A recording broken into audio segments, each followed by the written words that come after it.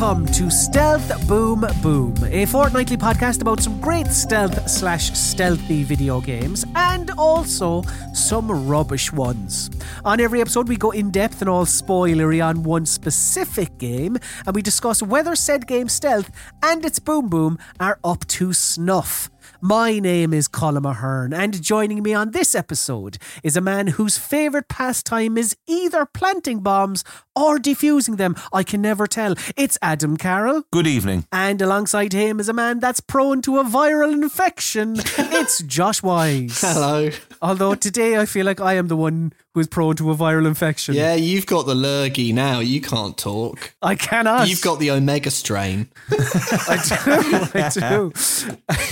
Now, before we chat about the game we're discussing today, of course, we need to get into the right headspace. And that means looking at what was happening in the world on and around the date that today's game came out. So grab your party hats, blowers, confetti, and what have you, because tonight we're going to party like it's February 16th, 1999. So, 2 days later, on the 18th of February, the character of Dr. Doug Ross would leave the TV show ER. Of course, Ross was played by a very young actor that was hoping to go on to big things in Hollywood, Mr. George Clooney. And he ended up in just Nespresso ads. And Batman and Robin. On the 12th of February, country music star and son of Ireland Garth Brooks announced that he was going to try his hand at baseball for the San Diego Padres. He said, quote, "I'm excited, I'm nervous, I'm scared. You know, it's going to be neat." Oh. He did apparently some sort of tryout for them, and well, he can fill Croke Park 5 nights on their trot, but a baseball player he is not. And on the 10th of February, a man by the name of Jerry Falwell, who is a televangelist, or was a televangelist, warned American parents about Tinky Winky. Yes, the Teletubby Tinky Winky. He deemed Tinky Winky to be gay. He said, quote, "He is purple, the gay pride colour, and his antenna is shaped like a triangle, the gay pride symbol." He also took issue with a bag that the Teletubby carries, which Falwell called a purse. Oh my God. The BBC responded by saying, quote, "Tinky Winky is simply a sweet technological baby with a magic bag." Marvellous quote. In music, celebrating her second week in the top spot in America was Monica with Angel of Mine. Who's Monica? Yeah. I think Monica was the woman that Brandy did that song with. Did you know that boy is mine? Oh, yeah. That Oh song. shit, yeah. Meanwhile, in the UK, a song I think both of you will remember, a new entry at number 1, and a song that was also in an ad for the Peugeot 206. It was Lenny Kravitz with Fly Away. Fly Away. What a tune. He wanted to get away, he wanted to fly away, and he did for loads of money thanks to a French car manufacturer. Movies then, and in America, topping the box office, was a film that was panned by critics. But what do critics know, eh? It was a box office smash. It was the romantic drama starring Robin Wright and Kevin Costner, Message in a Bottle. Oh my God. Yeah. Yeah, that's not a good movie. But what the fuck do I know? What the fuck do I know? Indeed. In the UK, it was a film we have mentioned before because it topped the US box office at a different time. And at this time in the UK, it was in the middle of a 5-week run as the number 1 movie. And it was Pixar's second ever feature film, A Bug's Life. Excellent stuff. So that's what was happening in the world on and around the date that today's game came out. But look, let's talk about the game. that we're meant to be talking about today in a segment that we like to call Back of the Box. So yes, the game we are talking about today, as alluded to earlier, is Syphon Filter. Now, what is Syphon Filter? I generally try and give you a sentence or two summary of what it is. Well, Syphon Filter, it's a stealth action game where, and I cannot stress this enough, you must shoot bad guys in the head, or there's going to be a virus that kills everyone or something. Honestly, who knows what happens in Syphon Filter? It's very hard to tell at the best of times. I have well, I normally say I have some platforms and release dates. I have only one platform. This was, of course, a PlayStation exclusive, PlayStation 1 exclusive. It came out in North America on the 16th of February 1999, and it came out in Europe a couple of months later on the 16th of July 1999. And this is the part of this segment where we look at the back of the physical box. And what the three of us have here in front of us is the back of the UK PS1 box. And this is a bit of a disappointing one. It's quite dry. It doesn't add an awful lot of colour. But I do like how it's chosen some aspects of Gabe Logan, the protagonist, his gadgets, I suppose. So on the back of the box, it says a specialist in combat weaponry.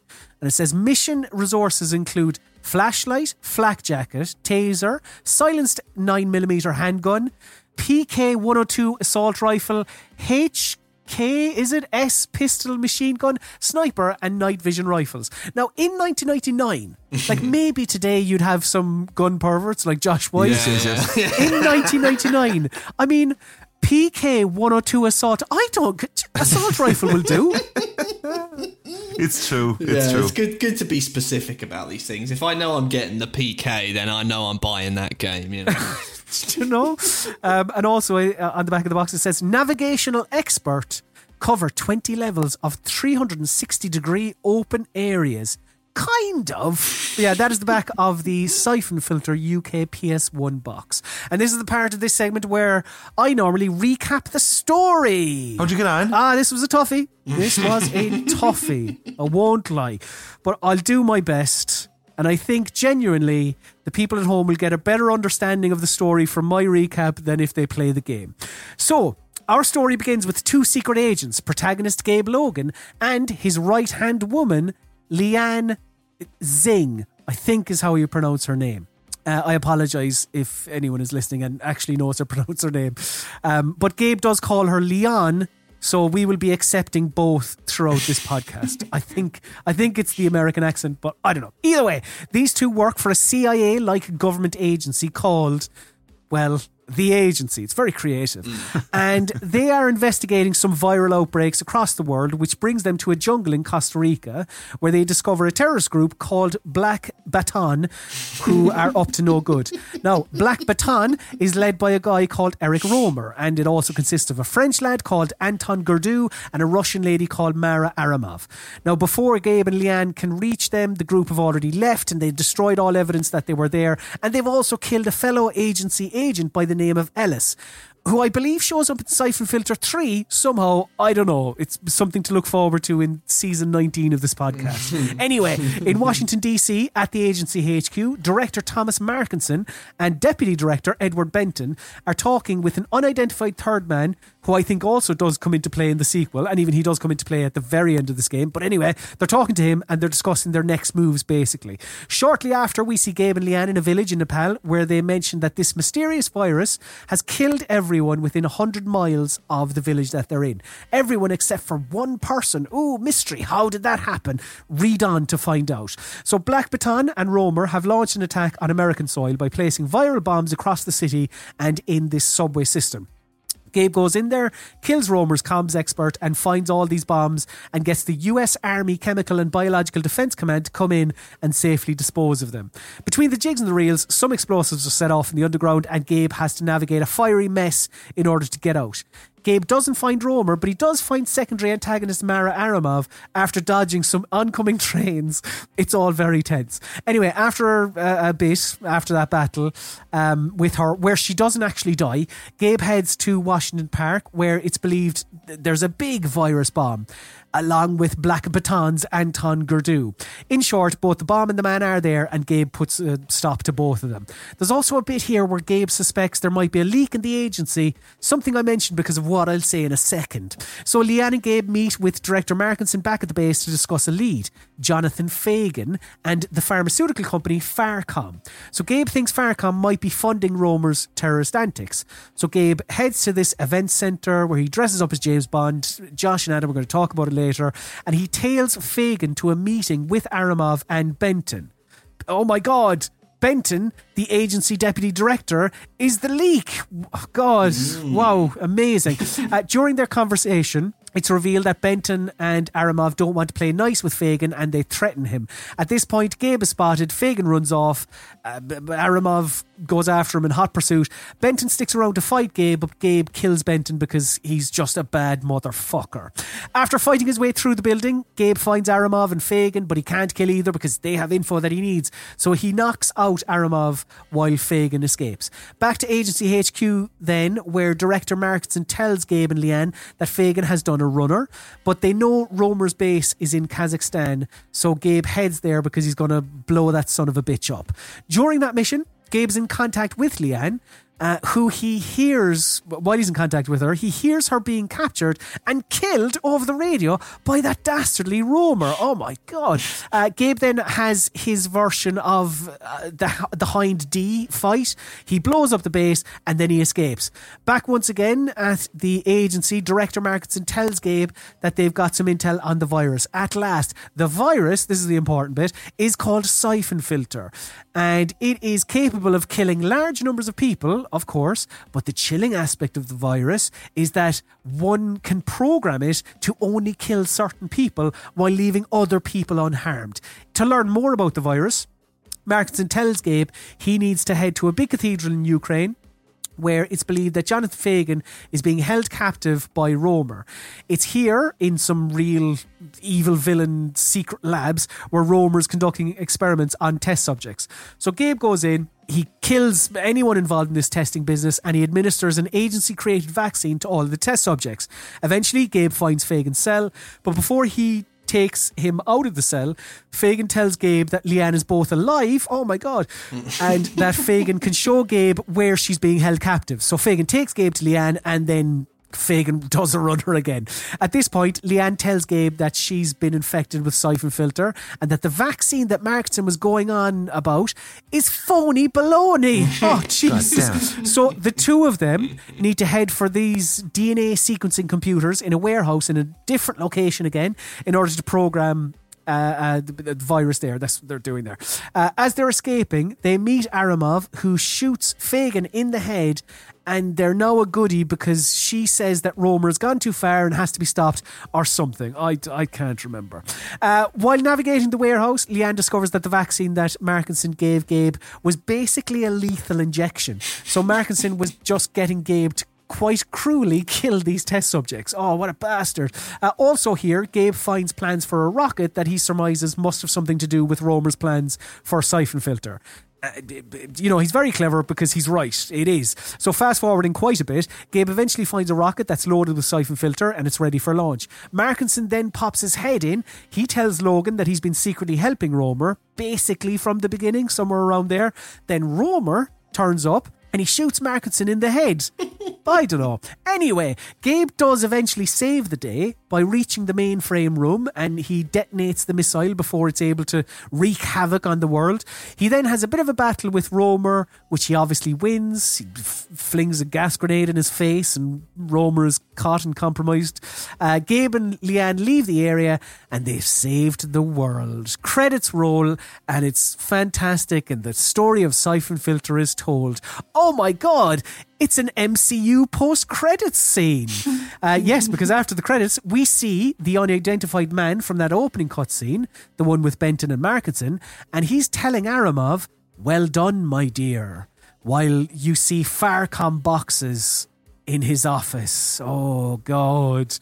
Unlike the game we discussed at the start of this year, Syphon filter did get a sequel, so at least this was a tease for something. So the developer of this one then... the developer of the game we're talking about today is now known as Bend Studio, but they were known as Eidetic when Syphon Filter was released. But before that, they began life in 1992 as a company called Blank Berlin & Co., having been founded by two men, Mark Blank and Michael Berlin. Now, both had previously worked at developer Infocom, best known for their highly influential text-based adventure game series of the late 1970s, early 1980s, Zork. So back to this new company, Blank Berlin and Company. So they started life making games for the Apple Newton, which was a PDA made by Apple Computers. So it's a sort of proto iPhone, I suppose. They released about 5 or 6 games for this thing, Blank Berlin & Co., before they decided to expand the business. So they changed their name to Eidetic, and in April 1995, they decided to jump on one of the new home consoles on the market, the PlayStation. Now, this was going to be tough because, this was their first console game. This was their first 3D game. This was their first Bobcat game. Yes, the first game released by Eidetic is the famously awful platformer Bubsy 3D.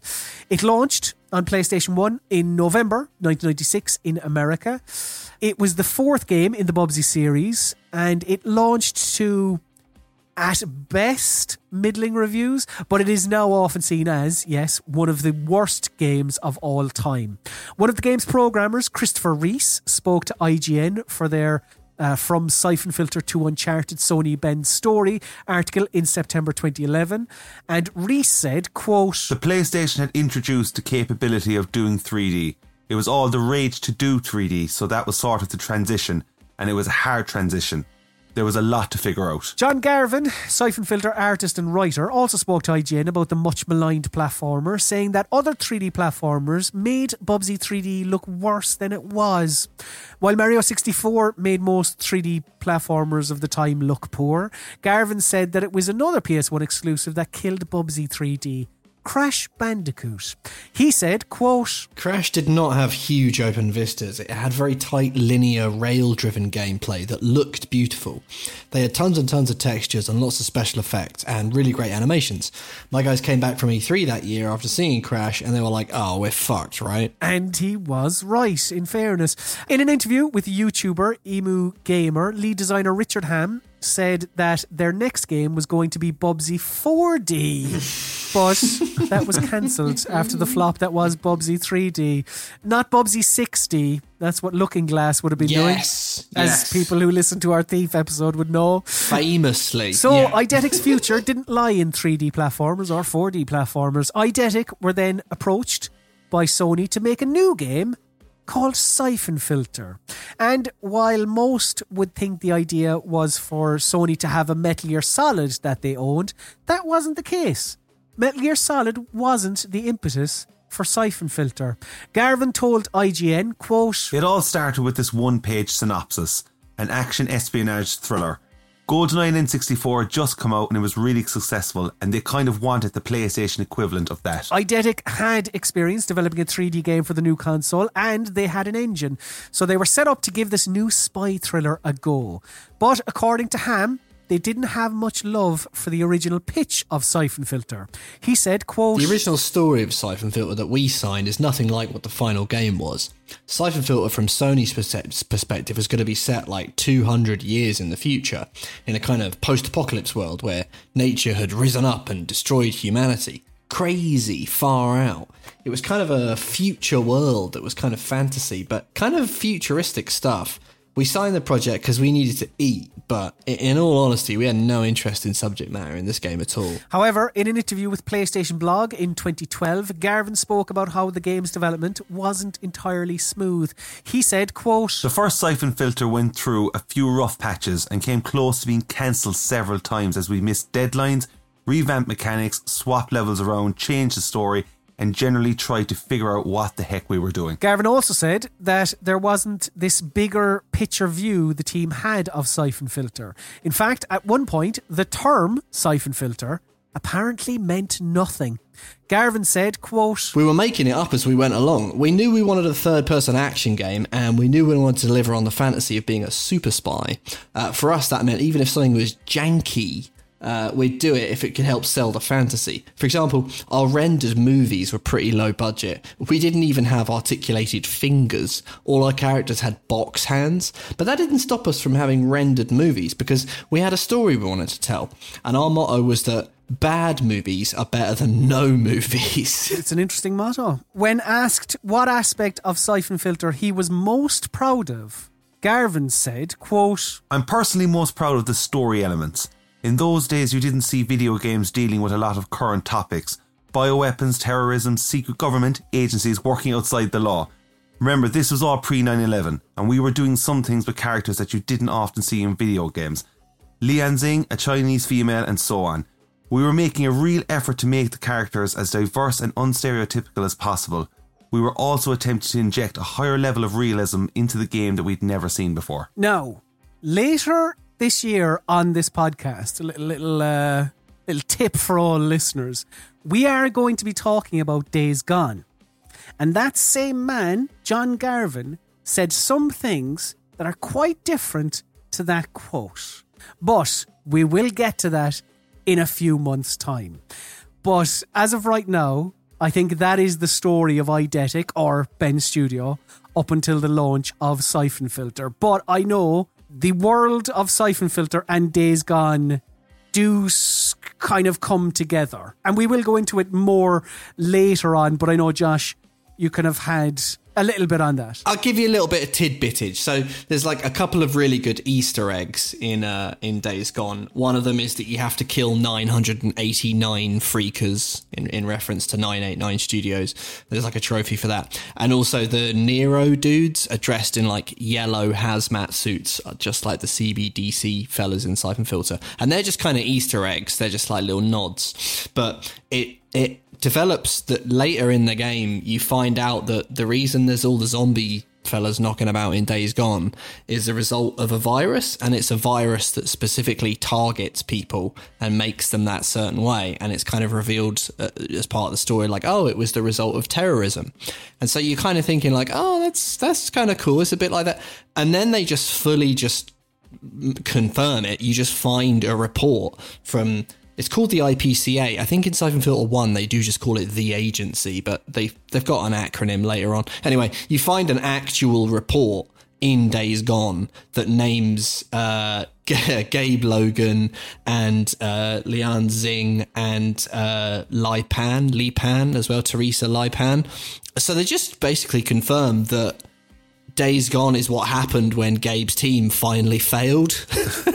Like it is a strain of the Syphon Filter that made Days Gone, which is kind of cool. Like especially with the thing that we were just saying a minute ago with the guy who was saying that Sony originally wanted Syphon Filter to be set like way in the future in a kind of post-apocalypse world when nature had risen up and destroyed humanity, because it's like eventually that sort of was Days Gone in a funny old way. So look forward to that, dear listener, in a few months' time. The publisher then of this one, and as well they did work on the development side, was 989 Studios, and they're no longer around today, sort of. Because, I mean, it basically is because it's fucking Sony. Yeah. Like, the name isn't around because the parent company decided to merge it with another part of their business, but I'm getting ahead of myself. So, yeah, publisher of the game, 989 Studios, and their history, specifically, 989 Studios, isn't documented terribly well on the internet, but I'll give you a little bit, at least. So, in 1995, 989 Studios began life as Sony Interactive Studios America, a Sony first-party developer making games for the original PlayStation, and some would eventually end up on PC as well.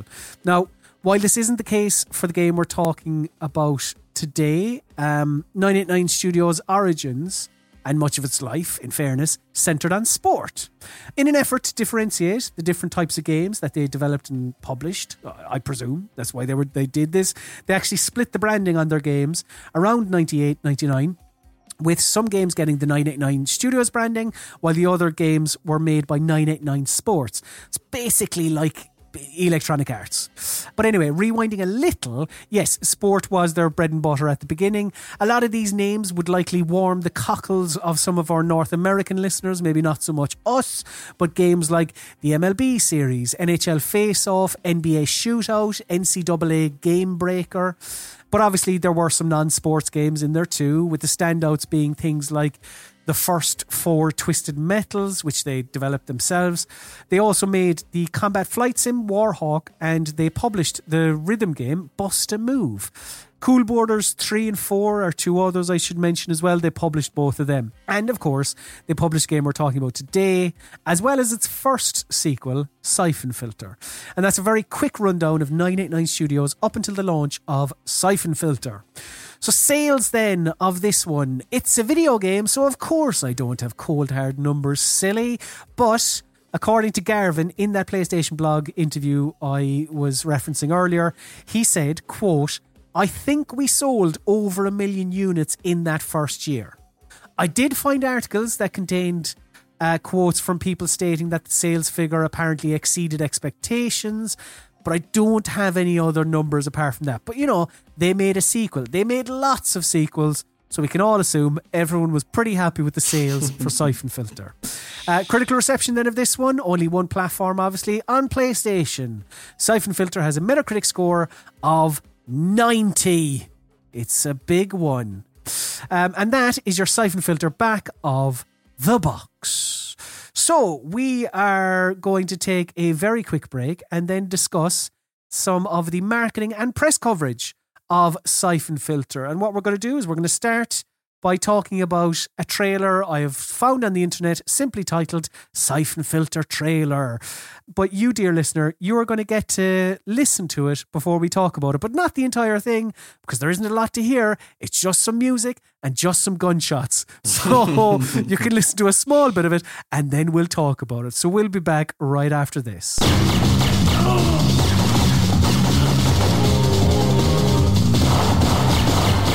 Alright then, yes, let us first discuss some pre-launch marketing of Syphon Filter and that trailer that the listener heard a short snippet of, because why would you play the entire 65 seconds of Gabe Logan shooting his gun and that pulsating soundtrack? First of all, I don't know where this trailer was. I don't know where, like, I feel it's the type of trailer that would have been on the official PlayStation magazine discs and stuff like that, but not the most exciting of trailers, and also it's not even showing you release footage, because if you'll notice the cursor. No, I didn't notice the cursor. Well, you say that in a second, but what I was going to say was that your 3 bars, which we'll talk about as we go on, but the 3 bars that Gabe Logan has in the game, which are like his armor and his health, a target. We'll explain all these. Target, and then there's one that says danger. They're in the top left when you're in the released game, but here they're just kind of like horizontal across the top. It's not a massive thing, but you know, it just shows you that this isn't final footage. But why? What did you notice, Adam? Yeah, it's once again very small, not massive, but there's a moment where you see the cursor, and I find, like, we'll get to all this in a while, but like the cursor in the final game is like vibrant green. And in that trailer, it's like kind of muddy brown, and it's like a different kind of shape. You're right. Yeah. The aiming reticle. Yeah. No, it is. Yeah, I think that trailer is dog shit. It's a terrible trailer. Let's be honest. It gives nothing away, as you said, Colin. Like really nothing away. That trailer is a minute long. We have another one in the dock that's this much short one that's 36 seconds or something long, and has far more to offer. Yeah. I mean, I suppose for the listener, this trailer is just gameplay. There's no context for what's happening. You just see a Caucasian brunette in this Solid Snake looking suit running around and shooting lads, and that's kind of it. But it's so funny, like, because you only see like one bit of like the night vision kind of like scope at the very start, and then after that you get nothing else. But yes, there is a different trailer, like a 30-second trailer. I don't know where this is from, and I've only seen this on the internet as Syphon Filter early trailer, so this implies it is beforehand. And it uses a lot of the same footage, but you at least get some kind of text popping up on screen telling you what's happening, like a razor sharp spy action thrill ride. An arsenal of sophisticated weapons. Real world, real time, open 3D environment. I mean, if that doesn't get you excited, I don't know what will. There was a much cooler thing for Syphon Filter, and it was the TV ad, which was, again, I've just seen it on the internet as Syphon Filter, It Stays With You TV advert. And it's just a quick 30-second trailer advert that would have ran on TV, and it is cool as shit.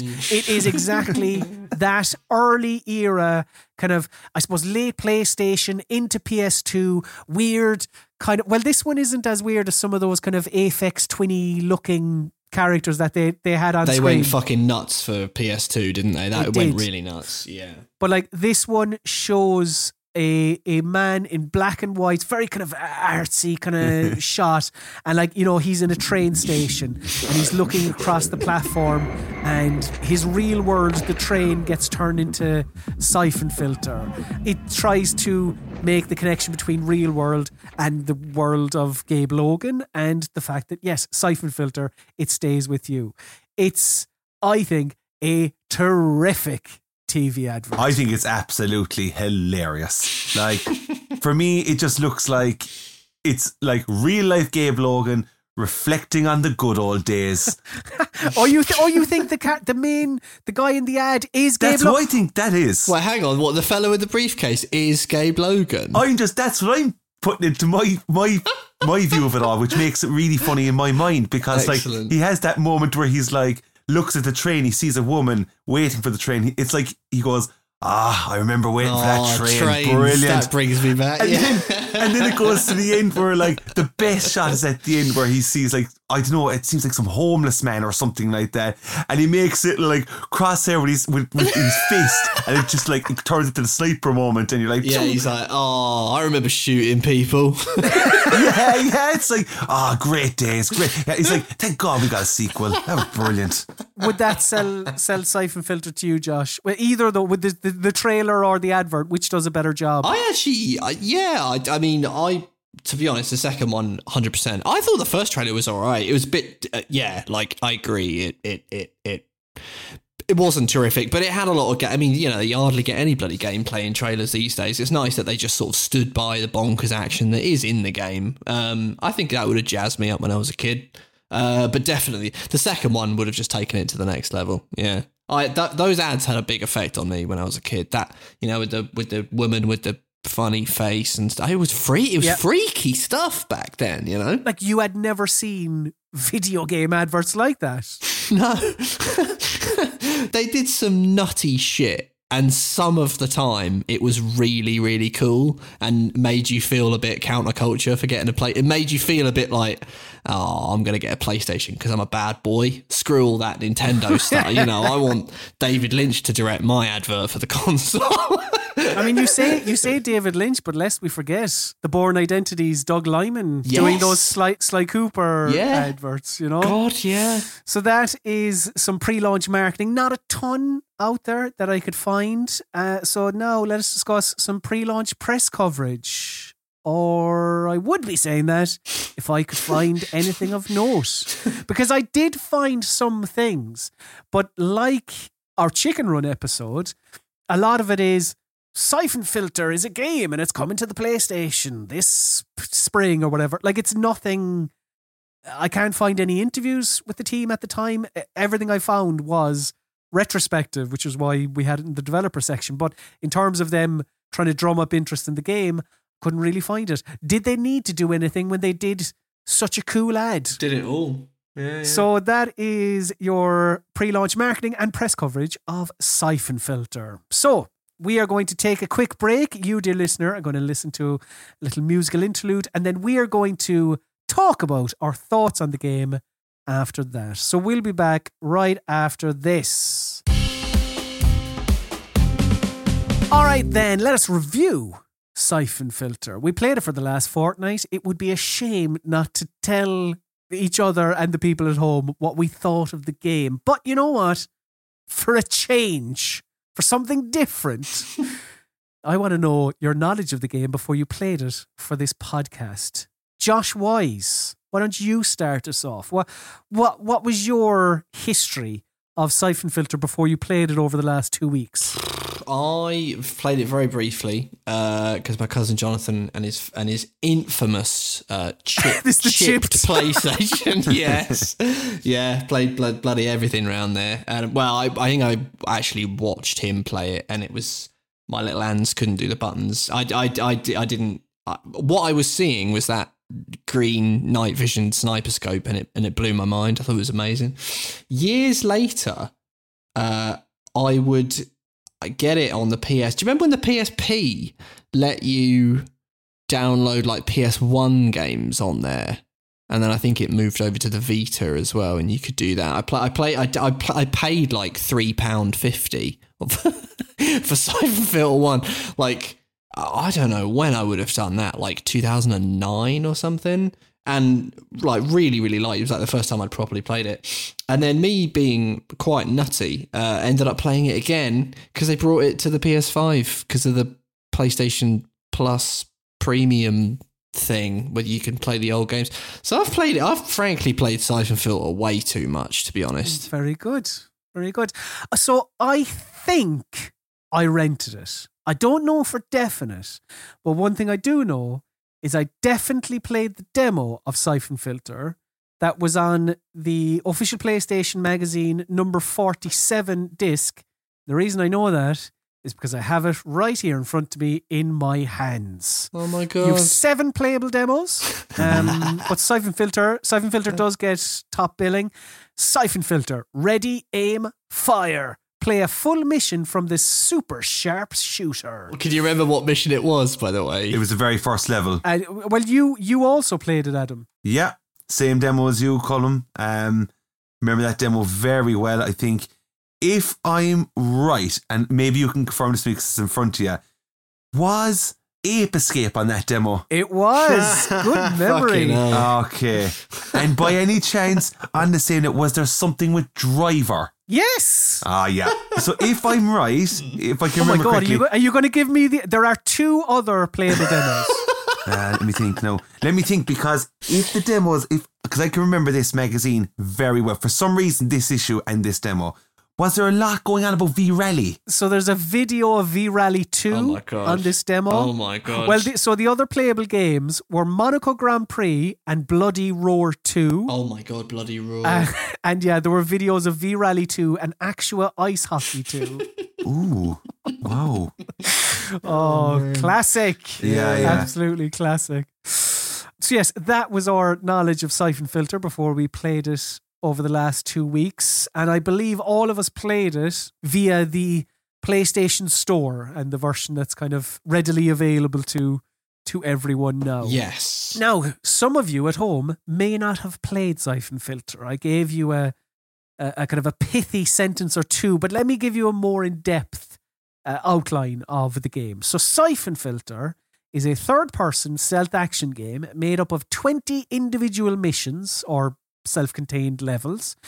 Each mission varies in size, with some being more like corridor shooters, while others are more open areas that sometimes encourage, sometimes require stealth, sometimes they still just shooty bang bang. But it is very much stealth boom boom, I guess. You often have multiple objectives in each mission as well, which we will 100% discuss further later. And that's pretty much Syphon Filter. So look, let's review this game then. And what we do on the podcast, for any new listeners, we split the game up into individual parts. So we first talk about the game's stealth, then we talk about its boom boom, which is more explosive, shooty bits, but we stick other gameplay bits in there as well. We also talk about the most noteworthy mission or level that stood out to each of us. And then we talk about the story and the voice acting and the plot and all that. And then we have a little miscellaneous section where we just stick things in that kind of didn't fit in elsewhere or we've neglected to mention elsewhere. So let us first dig into the stealth of Syphon Filter. And I was going to start off by saying Syphon Filter isn't the first game to do this, what I'm about to say. And it won't be the last either. But I don't really know what the rules of stealth are in this game. Like, I know one rule is that if I'm standing right in front of a guy, he's going to see me and he's going to gun me down. But I often like a bit more detail than that. For example, I don't know what a safe distance is from the enemy. You know, we've spoken about similar in other games, but often, sometimes, I'm going to say often, those games will have, other aspects that aid you, like the ability to go invisible or just even to use cover. Like, you can do neither of those in Syphon Filter. It's a real vibes-based system. Like, the enemies definitely do have vision cones, because you are safe at certain distances. But trying to judge that in different areas, some more open, some more closed in, some where the enemies have like an elevated point of view, it's very difficult. I said, you can't go invisible or use cover or what have you. But there is a crouch button. Again, I was walking around all sneaky like on some of the stealthier sections, but I honestly don't know if it was having that much of an impact. Like, I presume it was, because if it wasn't, then what's the point of it being in the game? But there's a part of me that doubts it a little bit. Does crouching actually cushion the noise of my footsteps? I found it difficult to tell how much of a difference it made. Now, one thing I found on the main menu of Syphon Filter, importantly, unless I missed something, but I don't think I did, not on the version I played via the PlayStation Store, but on the main menu of the PlayStation 1 version, there is a training video where you are told about crouching and its sneaky benefits. Now, you are told other things. It acts as, I suppose, a tutorial, press this button to do that, press this button to do that, But I did want to play a clip of Leanne telling us about crouching and, how it'll aid you in your game. So just take a listen to this. When you need cover from enemy fire or better aim to hit a target, kneel by holding X. You can also use X with the D-pad to crouch and walk. This maneuver will keep you silent and out of sight, perfect for stealth missions, and you can also use it to climb down over ledges. Thank you, Leanne. The problem is that there is no visual or oral feedback to tell you what kind of effect the crouching is having, really. Like, there's nothing on screen to tell you how loud you are being. And similarly, you don't have the Thief Light Gem or the Splinter Cell Visibility Meter that tells you how hidden you are. And I say that because you are, and it is cool when you figure this out, you are able to shoot out lights. But there's ambiguity to the darkness. Like, how dark does the area have to be for me to be hidden? Or is shooting out lights, is it just a cool thing? Like, is it purely cosmetic? I don't think so. But again, it's another thing where I'm going, I don't know. Like, it all centers on what I said a minute ago. This game is just not forthcoming about aspects that I believe it should be. I just want to know, am I hidden? Can the enemy see me? And there's nothing on screen that tells me that. No, it's true. It feels a little bit like, in like Toy Story when like Buzz Lightyear keeps checking the little gauges and shit, but they're just painted onto his little arm thing. Excellent comparison. I sort of feel like with Syphon Filter, it's like, but the thing is that you just want me to execute everyone anyway. Like, there is no getting by these people anyway, and I'll be killing them anyway. So you can do all this like stuff, like the HUD elements are like totally like nonsensical. And I never got to the bottom of the crouch 100%. But it's like, ultimately, I kind of have to just kill all these guys anyway. So it feels like you've put these things in because you like the look of the fellow when he crouches down. You're like, hey, looks like stealth. Like we saw some screenshots of Metal Gear and we kind of want our guy to do that. But it's like, yeah, you haven't really built an actual stealth game behind that, though. You've given me the end product, the look of it, but the actual mechanics is just an action game. I mean, for the most part, there are like stealthy elements to it. I actually completely agree with you, Josh, because for me, there's not enough stealth going on in this game. And I think it's all the stuff that's offering with the crouching and staying out of sight. Like, the levels aren't necessarily designed for Gabe to hide in. There's one or two that we can talk about, I suppose, like the maze one, I think, where you're going to the bombs and things like that. But like deep down, like you're out in the open a lot of the time. The only other game I can think of that I had this feeling with was kind of Psyops of recent, where like I thought Psyops is offering you all these things, but really what it wants you to do is just go out and do the action. Just do the action. That's what we want you to do. And the rest is kind of like, it's a bit kind of here and there, and you can try if you want, but it's really not a whole pile of fun. I am right in saying there is no like snap cover or anything in Syphon Filter. No. That alone is very peculiar for the type of game that it is, you know? You're crouching, like that's it. Like the game doesn't give you other ways to hide yourself. But I do think there's one mission that Josh is going to talk about. There is the mission you mentioned, Adam, where you're in the fourth mission where you're in this open park and it allows you to use your night vision sniper and pop guys in the head. There's the later one in the tunnels where you're in the darkness. There's the one where you're planting bombs at the snowy level. Off the top of my head, it's like mission 8 where you're planting bombs under these fuel tanks. And, you know, like if you're seen, all hell breaks loose. There's searchlights that, like, if you're spotted, an alarm will go off and guys will jump on you. But it's not as prevalent. Like, no way. Like, because the game doesn't give you enough information. And like, I did want to tie that to another thing I wanted to talk about, and I've made comparisons to Thief and Metal or Splinter Cell. So I do now want to bring up Metal Gear Solid for the laugh. We're going to talk about the Soliton radar.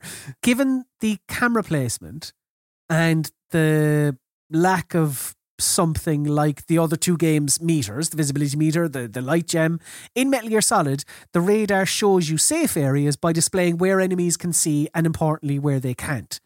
The radar in Syphon Filter is not that.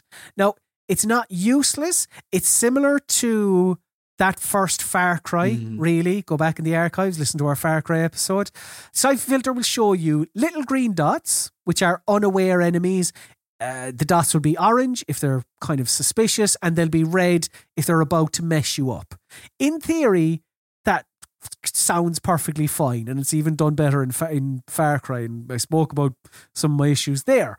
But the issue is that it happens so quickly. An enemy goes from green to red lightning fast, so you don't have enough time to react. Like, often there is no difference between A, about to be spotted, and B, you have been spotted. And a lot of that is because the player doesn't have enough information on their enemies, because firstly, the radar is so close to your proximity that you don't get a great lay of the land, and thus you only see enemies that are very near to you. Another issue is that you know where they are, but you don't know where they're facing. And actually, on that last point, you don't know exactly where they are because you don't know if they're below you or above you.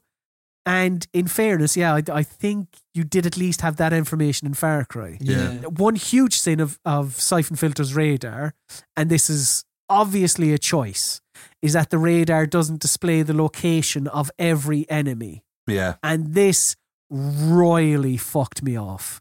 So the rules of the radar change depending on what reaction the game wants from you.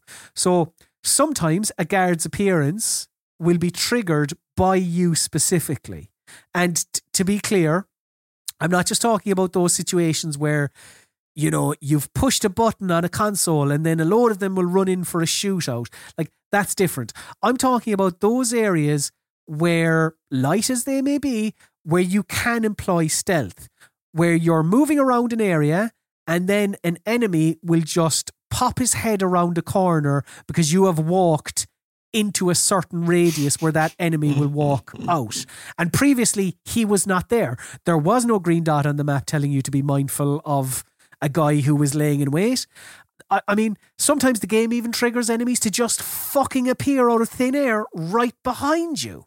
Like, come on. The radar isn't entirely cosmetic, but it just definitely doesn't adhere to the game's own rules a lot of the time. It annoyed me to no end. Yeah, I know. Like, this is not like my verdict of how I feel of the game as a whole, but like this, what we're saying, for me, there was a point where I went, this game just wants me to just run and shoot. There's a bit of bite in what we're saying here. So do you know what, Josh Wise, kind of lighten the mood a little bit and talk to us about the movement, because I know you were a fan of that. I was. Because I will say, for like stealth and also for action as well, kind of, like I could kind of have written this in the doc in like different places, but like I really like the movement of this game. I like the way Gabe moves, and there's two things that stood out to me. Number one, I really like the fact that they put the strafe on the shoulder buttons, which it's kind of funny because like back in the day, at this point in time, I think they will have just released the Dual Shock. So you will have had two analog sticks. I think it came out in 1999. I think Ape Escape was the first game to... Anyway, you would have had two analog sticks, but it's kind of, the game is designed around the fact that you don't. Like, it was built for a thing that kind of didn't, and I guess would have made sort of fiddly camera control while also moving quite fluidly and really fast through 3D environments a little bit tough, I think.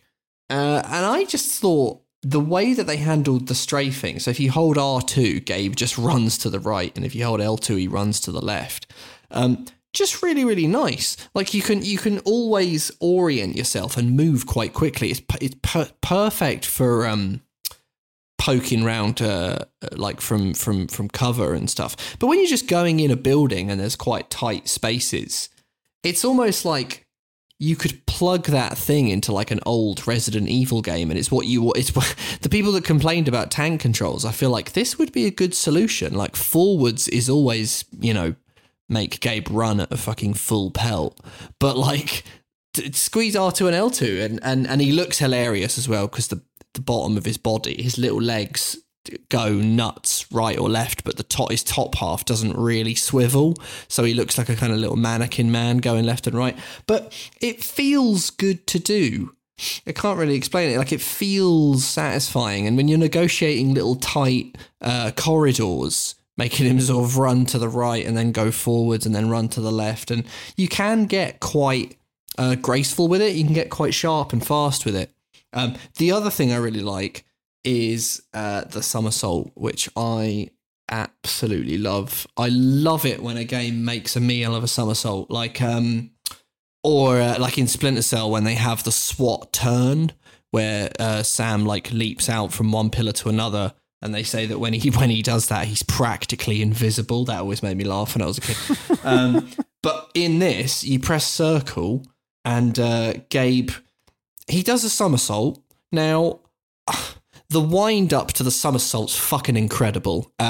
He takes ages to do it, so much so that like he's concentrating on his form, like he's at a gymnastics thing, and he's expecting like 10 out of 10s. And like when he's in the heat of battle, I'm just thinking to myself, I don't know how that somersault helps you. Like, they're going to shoot you and kill you anyway, so it seems like it's pointless. But also, if you've just done a somersault and then you aim a gun at someone, you're going to kind of be dizzy because you've just done a somersault. So I never really understand why it's like a good thing for anyone to do in any combat scenario, but they do it in like many Hollywood movies and stuff, and I guess it just looks cool. At one point, I did the somersault, because if you give me a button that does that, I'm going to do it loads. I can't help myself. And I did it under like a window led. There was someone who was looking out of a window, and I did somersault under the window. I had to time it. Like, it was quite tough actually, but I managed it, and the guy didn't see me. And it was another example of like, guess what you were saying, Callum, of like, I don't know if this like stealth system is here. I don't know if it was just a lucky somersault, but I went under the window and Gabe looked pretty cool while he was doing it. And, for that 10 seconds, I thought, yeah, that's some all right stealth, that. So, if I'm honest, right, when we added Syphon Filter to the list, the first thing that always comes to my mind is the movement.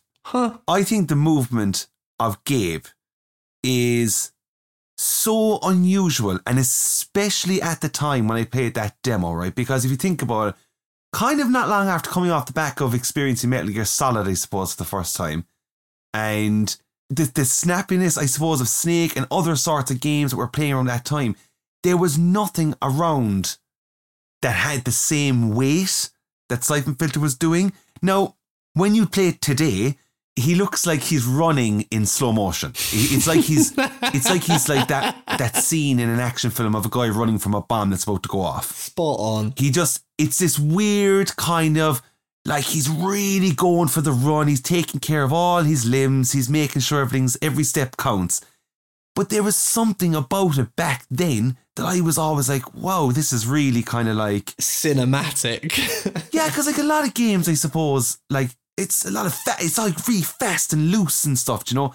Syphon Filter just was the first game I can remember where I was like, fuck, there's a ton of weight to this. Like, a lot of people talk about that kind of thing now today in games, such as, like, do you know how it feels to swing in Spider-Man and physical weight of the character, yeah, the weight of the character and how they feel and stuff like that. Red Dead Redemption 2, very slow, but it adds to all that.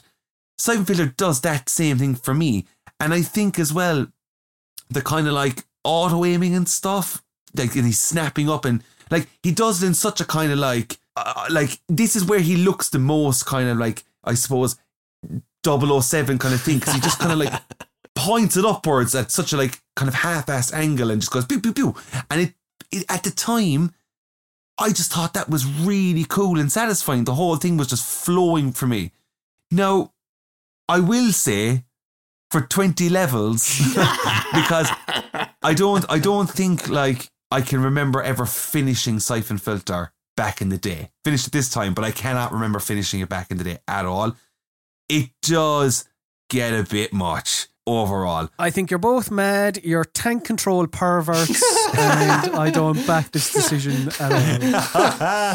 I forced myself to get used to it, because otherwise I was like, well, I guess I'm not going to get past the first level, because tank controls, I'm glad, have been left in the past.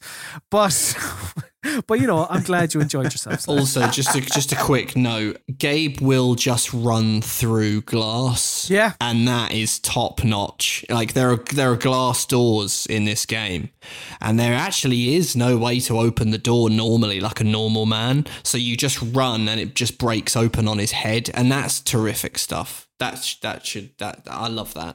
It doesn't make sense, but it's good stuff. One thing I wanted to talk about, and I guess we can kind of sort of finish this stealth section talking about headshots, because it kind of bridges the gap, I guess, between maybe it's stealth and it's boom boom. Because basically you are looking for headshots at all times. So there's good and bad, right? And we're going to go bad first.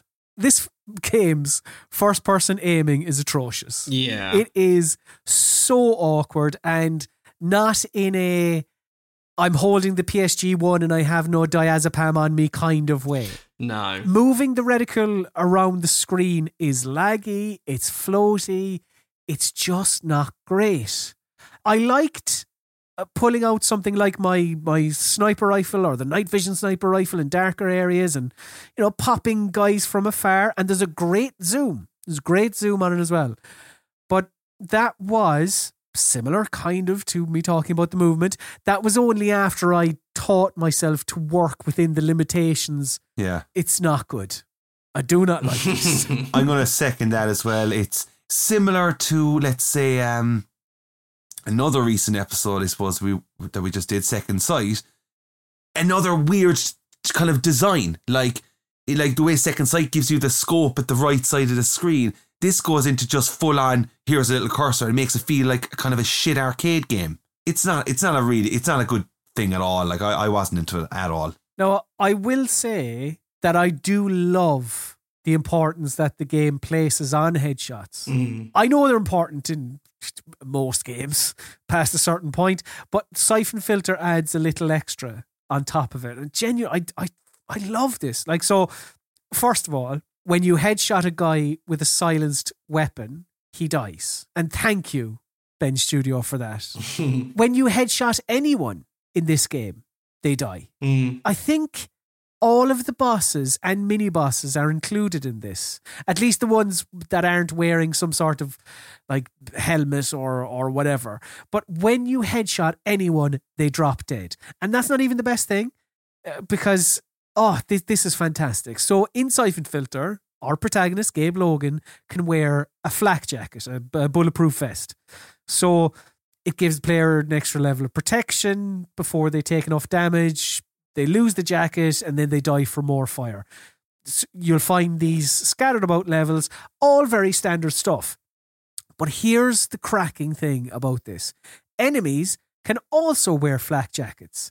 And if you decide to just unload bullets into them, you will eventually kill them. But if you headshot them, as already said, they'll go down straight away. Cool, but if you headshot a flak jacket wearing enemy, they will drop their flak jacket, which then will allow you to pick it up and replenish your armor, your health bar. Oh, it is good. It's brilliant. Yeah. As well as making headshots important if you do want to try and play a bit stealthier. Otherwise, you'll draw the fire of enemies if you just body shot them. The game rewards you by making you stronger if you decide to go for the more difficult shot. Like, I cannot stress this enough. I think this is brilliant. And it is. Yeah. Attention to detail. And I want to just kind of briefly not defend, because the first person shooting is naff. But I do like, I agree with what you're saying. I like the importance placed on it, and I like the flak jacket thing.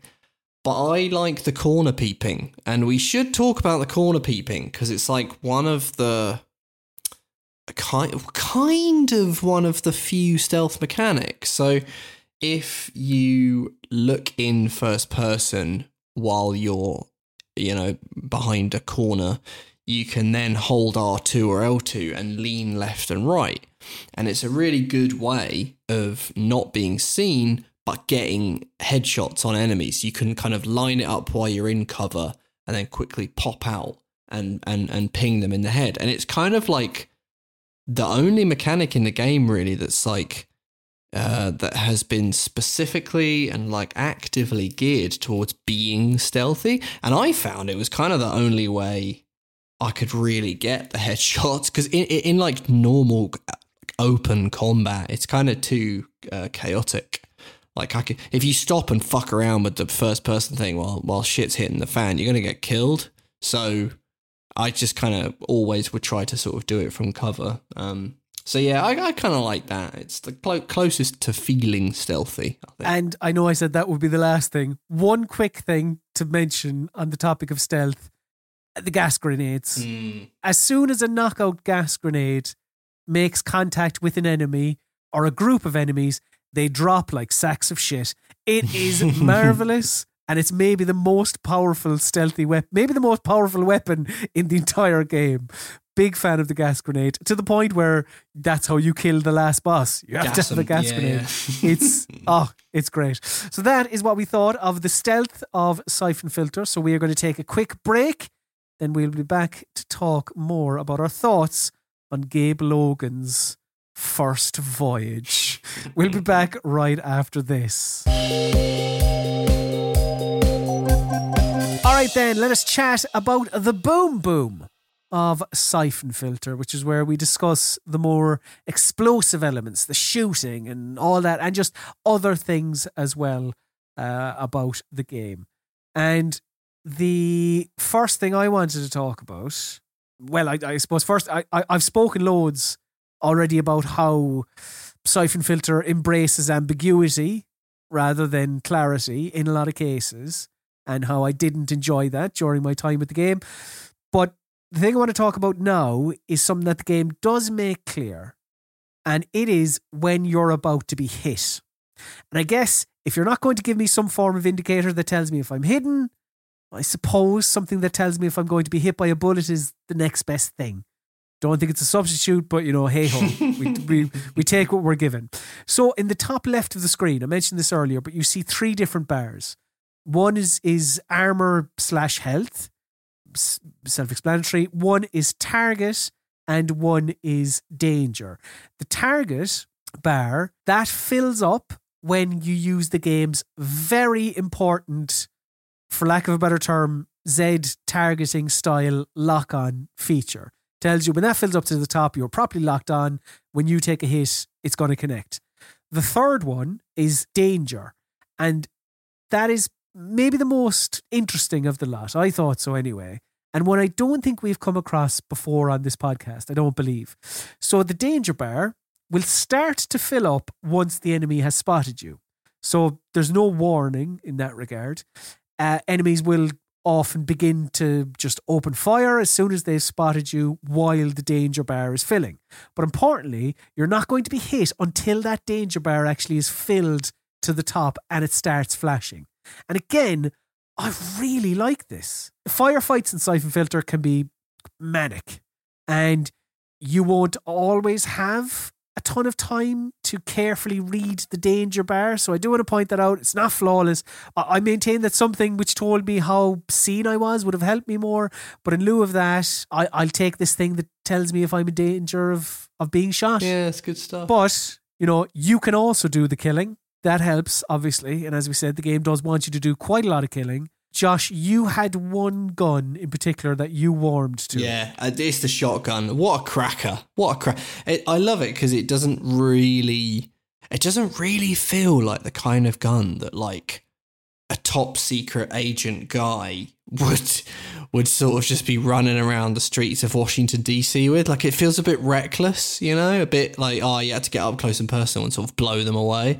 But really, really satisfying. Good sound on it, good noise on it. Like crazy blood spray when you hit people, sort of made me laugh. And they more or less go down in like 1 to 2 hits. And it's not one of those. You know what really annoys me in games is when they make it so that the shotgun in a game is effective about 3 feet ahead of you. Yeah. And it's like, the thing is, in real life, if you get shot by like a SPAS 12 or something, you're gonna die up to like 20 paces. Like it's like, or more. Like it, they sort of act like if the guy's like 10 feet in front of you, it's just like it's not doing anything. Like the bullets just melt and they don't even hit. In this, it's like it's actually effective to a decent range. I'm a big fan of crunchy, satisfying shooting people with a bit of gore. The shotgun very much did that for me. A lot of the guns are very satisfying. One, it's not really a gun, I suppose, but just one weapon is satisfying in particular because it allows you to set lads on fire. And for Christ's sake, what is better than that, Adam Carr? Yeah, like, look, to be honest, the taser, it's a bit random. But you know what? You get it early. It's fun to use when the lads go on fire.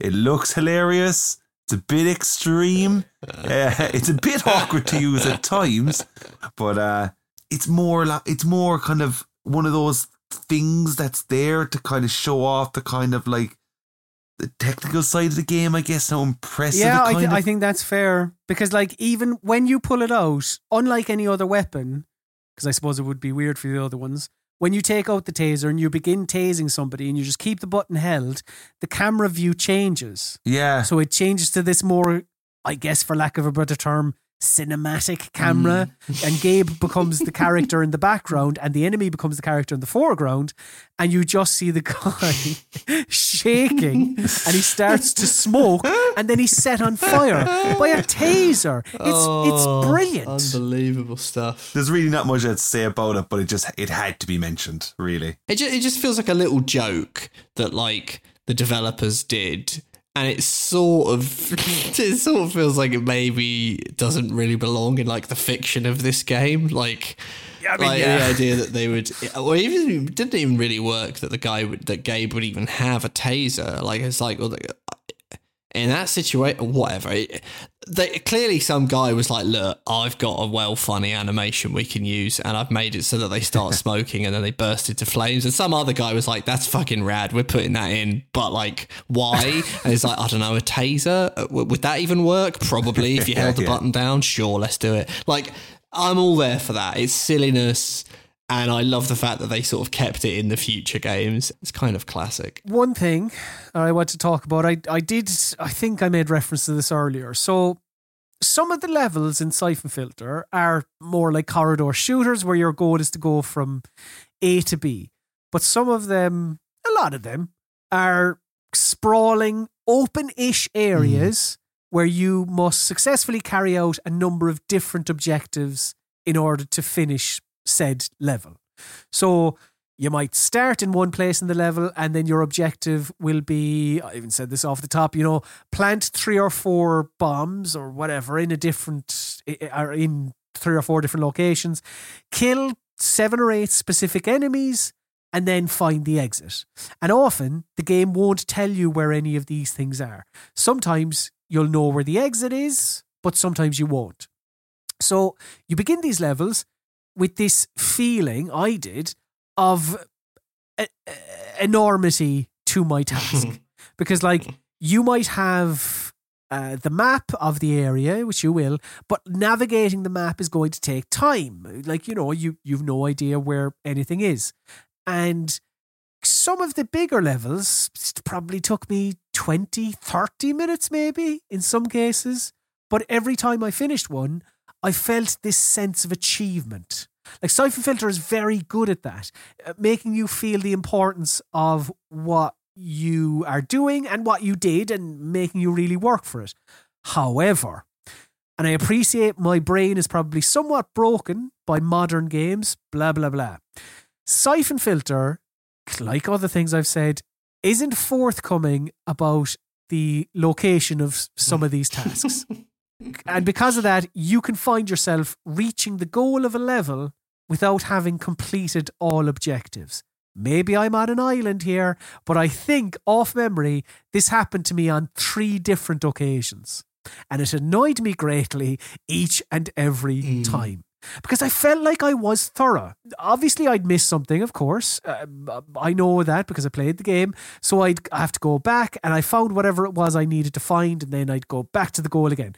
But there's definitely one time that comes to mind in a specific level where I had to go back to the very start. Oof. We haven't spoken about this much, but you don't have control over the camera. You do in first person, you aim or whatever, but as we said earlier, Syphon Filter uses tank controls, and the camera then will always spin to the back of Gabe Logan. And because of that, you're not able to spin the camera around, and importantly, you're not able to move it up and down. You don't have independent control of the camera. So I did find it sometimes easy to miss things. And like you said this, Josh, the PlayStation analog controller was out at this time. But, I accept we're talking the early days of third-person games here. So I'm hesitant to, stick the boot in loads. Yeah, sure. But not having full control over the camera did mean I missed things. And thus, it forced me to go back through levels in order to find whatever I had missed. And it's one of those where, I know it's early in the third person lifespan and et cetera, but I'd be lying if I said it didn't annoy me. Like, when it worked and I as I said, I got that sense of achievement, I thought it was great. But then when it didn't, I was like, oh, come on. Yeah, it's punishing. I had the same thing. I think in the first mission where you got to disarm the bombs or tag the bombs or whatever, I went up to a bomb and press the button to tag it, and it said objectives incomplete. And the funny thing was, there was just another bomb that was somewhere else where I had already been, and it wouldn't let me tag the later bomb until I tagged the earlier bomb, which is a really specific and weird. That one wasn't even like, oh, you've missed the objective. It's like, well, the objective is to disarm 2 bombs. You didn't actually say there was an order to it, but they just They just had that in there. They're like, well, you got to do it in the order that you go through the level, and it's just not communicated very well. I will say that, like, the camera wasn't the reason I missed things. It was more just the level design or the funny draw distance where it just turns into like black night time after a certain distance, or some of the alleyways were a little confusing. It wasn't that like I couldn't move. Yeah, I wouldn't say it was the camera for me. It was more just like, I missed them because the levels are fucking massive, right? And intricately laid out. Yeah, and you know what? We're gonna, because I know you have a bit to say on this, Adam. We're gonna end the boom boom there, but still, this boom boom train doesn't stop, because I'm gonna give you more of my thoughts on this, on kind of this thing, in our most noteworthy mission level or area section, where yes, this is where we talk about not necessarily our favourites or our least favourites, whatever it is. It's just missions that stood out to us for whatever reason. And the mission I have gone for is mission 12, which is called Romer's Stronghold. And I've decided to go for this because it epitomizes both the strengths and the weaknesses of Syphon Filter, and in particular, the second half of Syphon Filter. Your setup is that you have to infiltrate this cathedral. I said this in the story recap, where this cathedral is housing a secret lab that Big Baddie Romer is using to research this deadly virus called Syphon Filter. So you have to enter this maze-like building, and yeah, you have to do a few different things. You have to find and kill 10 of Romer's scientists that are working for him. You have to administer an antigen to 6 of the poor test subjects that are being held within. And you have to find an entrance into the catacombs in order to find Fagin, who I said earlier, the CEO of the pharmaceutical company Farcom and the creator of the Syphon Filter virus.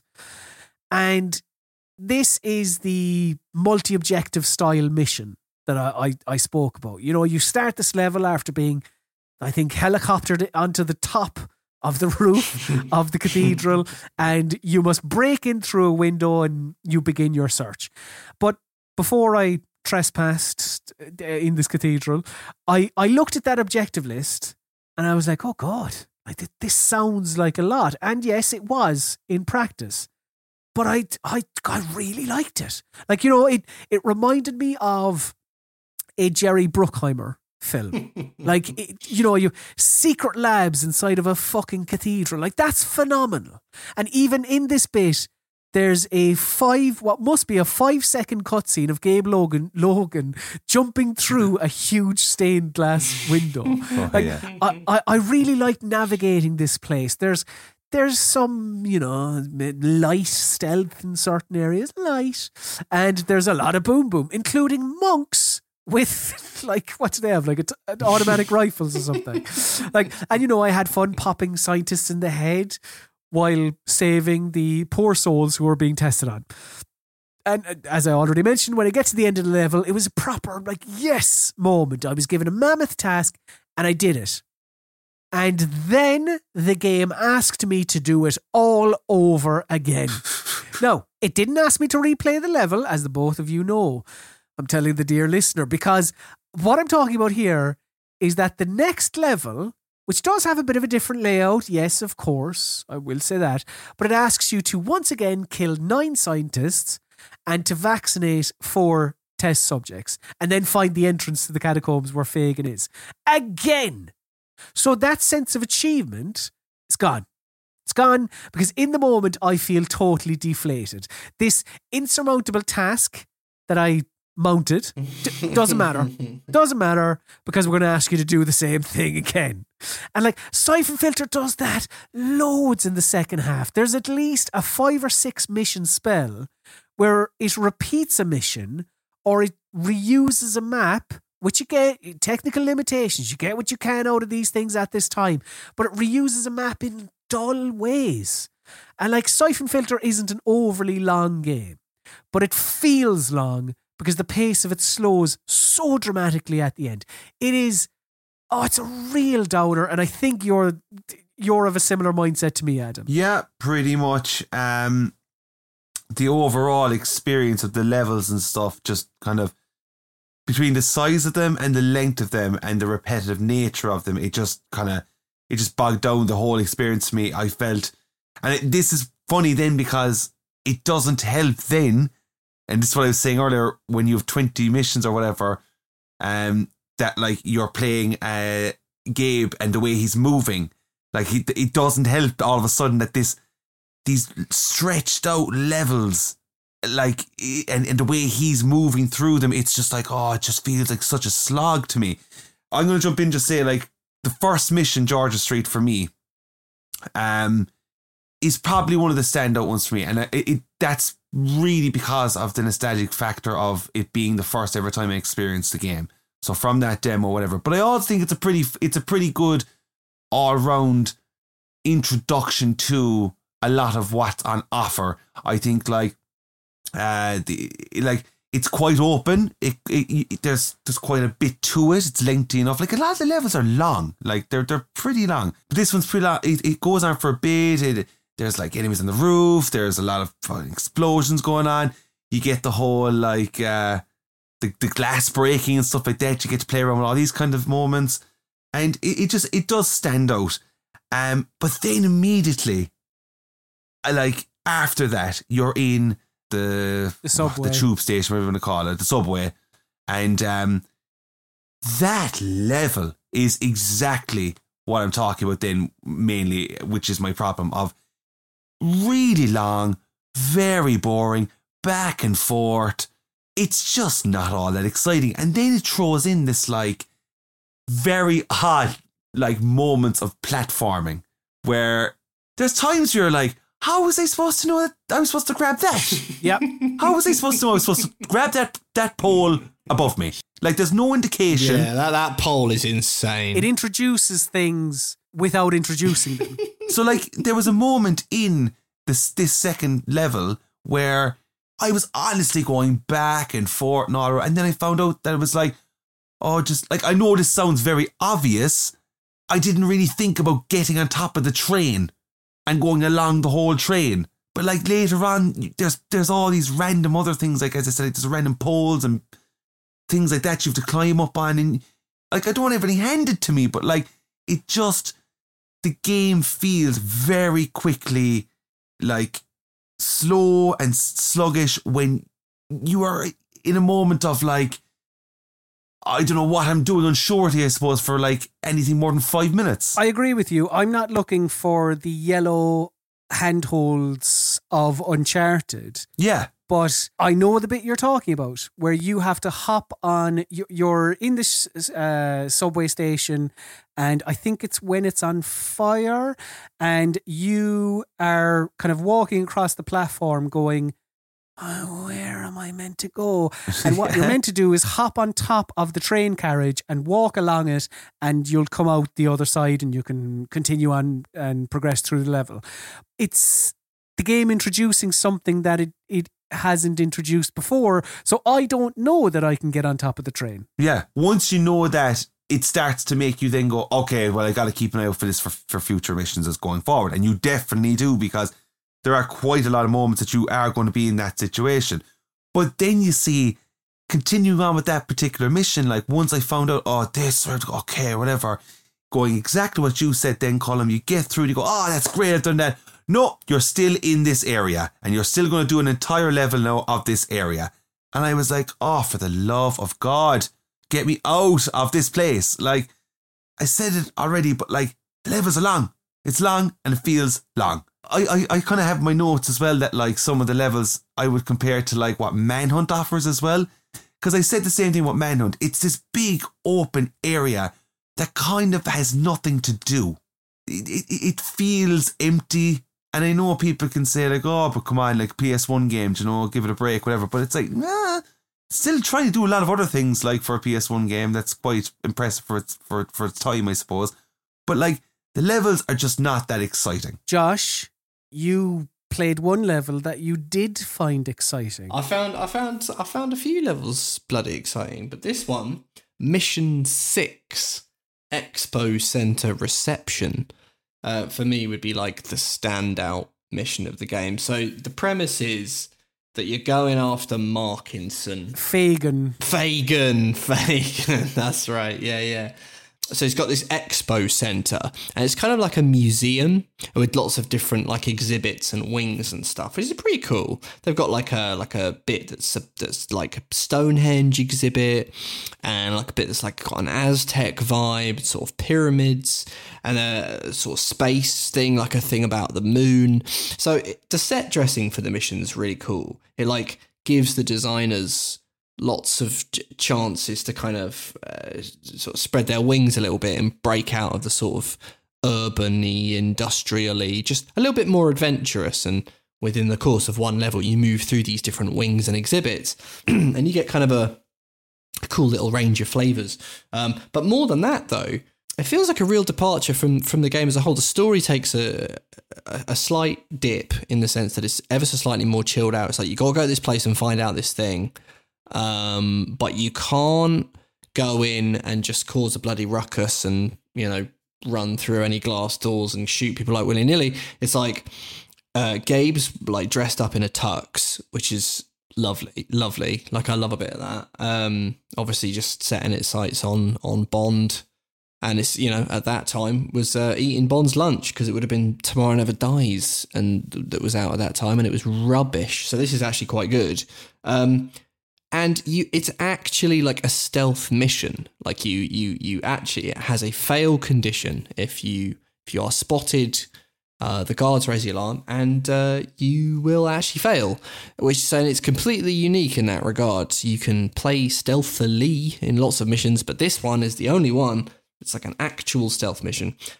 Even then, we're talking, you know, headshotting everyone. We're never talking avoidance and creeping through. We're always talking like, you know, how you kill people. So it's not. But I do like the way that it uses the kind of movement systems, which we've already kind of talked about. Like, I quite like. Places a lot of importance on headshots. So you've got like the silenced 9mm, which again, very much like James Bond, you throw in the tux, I'm in my fucking element here, and you want to hold X and kind of walk through these environments. But it's kind of cool. You kind of want to hold X because it looks right. And I think that's kind of what like Bend or Eidetic and 989 are kind of going for. They want you to have a vibe. I think in a lot of Syphon Filter, they want you to have a vibe. And I gelled with that vibe in this mission, and a couple times elsewhere. It's like, yeah, the roll is the somersault's fucking useless, but hey, it looks cool, and every now and again you want to pop one of those bad boys off because Gabe looks cool doing it. So you do, you know. And in this, it's like, well, the guy's wearing a tuxedo, and I'm going to hold X to make him do a little crouch walk with the silenced 9mm, and he looks like a bad boy, and I'm loving that. Then it's got the peep thing that I talked about. So like you sort of get behind a corner, you see an enemy patrolling in like an Aztec temple exhibit, and there's like the pillars that kind of go up, which kind of reminds me of The Spy Who Loved Me when he's going around the Egypt ruins and he sort of looks at Jaws and he keeps disappearing behind the pillars, and just little things like that. And you peep out of cover with L2 and R2, line up your headshot, make sure you line up the headshot. If you fuck it and don't get the headshot, you're fucked, because you can't just shoot them normally because they'll call for their mates, the alarm will sound, and it's over. So you actually have to practice your timing on the headshots, like aim for where they're gonna be, because they do follow set patrol routes as well. It's quite traditional in that sense. And so it kind of brings in just a few of those elements. Everything that I quite liked about Syphon Filter, and like a lot of the things that all three of us have kind of talked about, they come together in this mission in what I think is the best possible configuration of them coming together. It's like, yeah, Syphon Filter is not really a stealth game in the way that it moves and controls and loads of its mechanics, but this is like the mission where those mechanics most resemble decent stealth play, and it's a cool idea for a bit of level design as well. It just sort of seemed to me that like a bunch of those things all cohered around this mission. Aside from the opening mission, I think this is the best mission. I think a lot of people would probably say this is the best mission because it has the most going on, I suppose. Like, you are kind of sneaking with Fagin and stuff. You're kind of make sure he doesn't see you while taking out enemies and blah, blah, blah. And then like the actual level design itself, there's a bit going on with it being in this like expo centre and stuff. So there's a bit of life here, but it's just a missed opportunity with the lack of like gadgets, I suppose. I know, like, look, he isn't James Bond, but just every now and then I would like him to be. Just give me a little bit more to play around with. Let me just like even have something to distract them with, or like, can you even go up to an enemy and hit him? No, like I think you are just restricted to the taser is your non-lethal. That's another thing that's just a very peculiar thing. The fact that like a stealth mission and you can't get caught, and like if you do, it's failure, but like your only thing is headshots. It's like, so you actually want me to leave a trail of bodies behind, but I can't get caught. Throughout the level as well, there's a bit of this platforming stuff that's going on that I was talking about. Like from the moment you start, it's so unbelievably awkward where you're supposed to be going.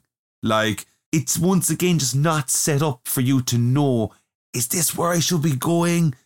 Like, just let me know if there is an enemy up ahead of me. Do you know what I mean? It's just a bit of that. But it's still like, it is the mission that does stand out. So that is what we thought of Syphon Filter's Boom Boom, as well as the missions or levels that stood out to each of us. So we are going to take a quick break, and then we will be back to somehow talk about the story of Syphon Filters. We'll be back right after this. All right then, let us chat about the narrative and the voice acting and all that of a Syphon Filter. But before we get to the voice acting, and don't worry, we will, I wanted to focus on the story, which I recapped earlier. But to be frank with both of you and our listeners, I did that with the aid of Wikipedia. Because even though I experienced the story from start to finish, the game does such a terrible job of communicating what is happening that I spent large parts of the game not knowing seemingly pretty important details. The game introduces its star, Gabe Logan, and his right-hand woman, Lian Zheng, and, you know, any important characters in their orbit and what they're doing in such a whirlwind fashion in that opening cutscene that the player has zero time to figure out what actually is happening or who these people are. And yes, as I said, we'll make time to talk about the voice acting as a whole, obviously. But I did just want to play that opening cutscene so the people at home could hear just how fast things are moving in that intro. It's a longer clip, but we haven't had many for Syphon Filter, so I'm just going to give you the whole thing. Now, without the visual element, you may miss a little bit. So I'm going to tell you now that there are 3 different scenes in this 90 seconds or so. First one is in a Costa Rican forest where you're introduced to the main baddie, Eric Romer, and secondary baddies, Mara Aramov and Anton Gurdu. Then you're going to hear Gabe and Lian. Our heroes discover a fellow agent of theirs, Ellis, as I said earlier, is now dead. Then we cut to Washington, D.C. and a place just called The Agency. And here is where we meet the 3 suited and sunglassed men in a shadowy room. We don't know at this point, but one is Agency Director Thomas Markinson and the other is his deputy, Edward Benton, and the other is the man who comes back in the MCU post-credit scene, who isn't kind of properly introduced until the second game. Then finally we cut to a village in Nepal where Gabe and Lian are wearing yellow hazmat suits and talking about the World Health Organization. Now, I haven't given you all the context because I'd just be recapping the story again, but what I have given you is more than what you get, as you'll hear. So here is your introduction to the world of Syphon Filter. They are coming. Go, torch it. Burn it all. But what about the serum? Leave nothing. Now I will show you how I deal with informants. Finish him. With pleasure.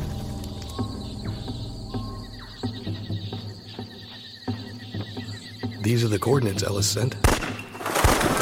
Over there.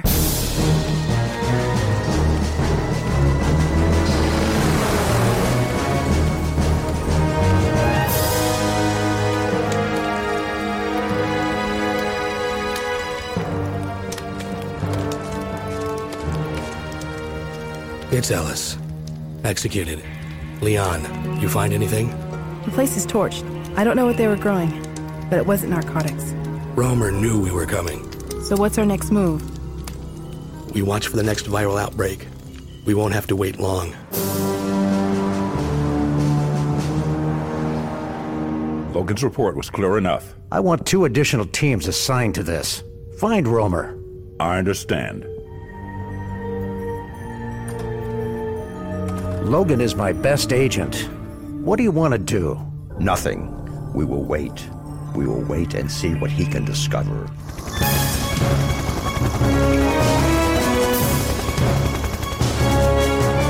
Our WHO contact was correct. Everyone within 100 miles is dead. Not everyone. This man is still alive. How is that possible? It's not. What the fuck is happening?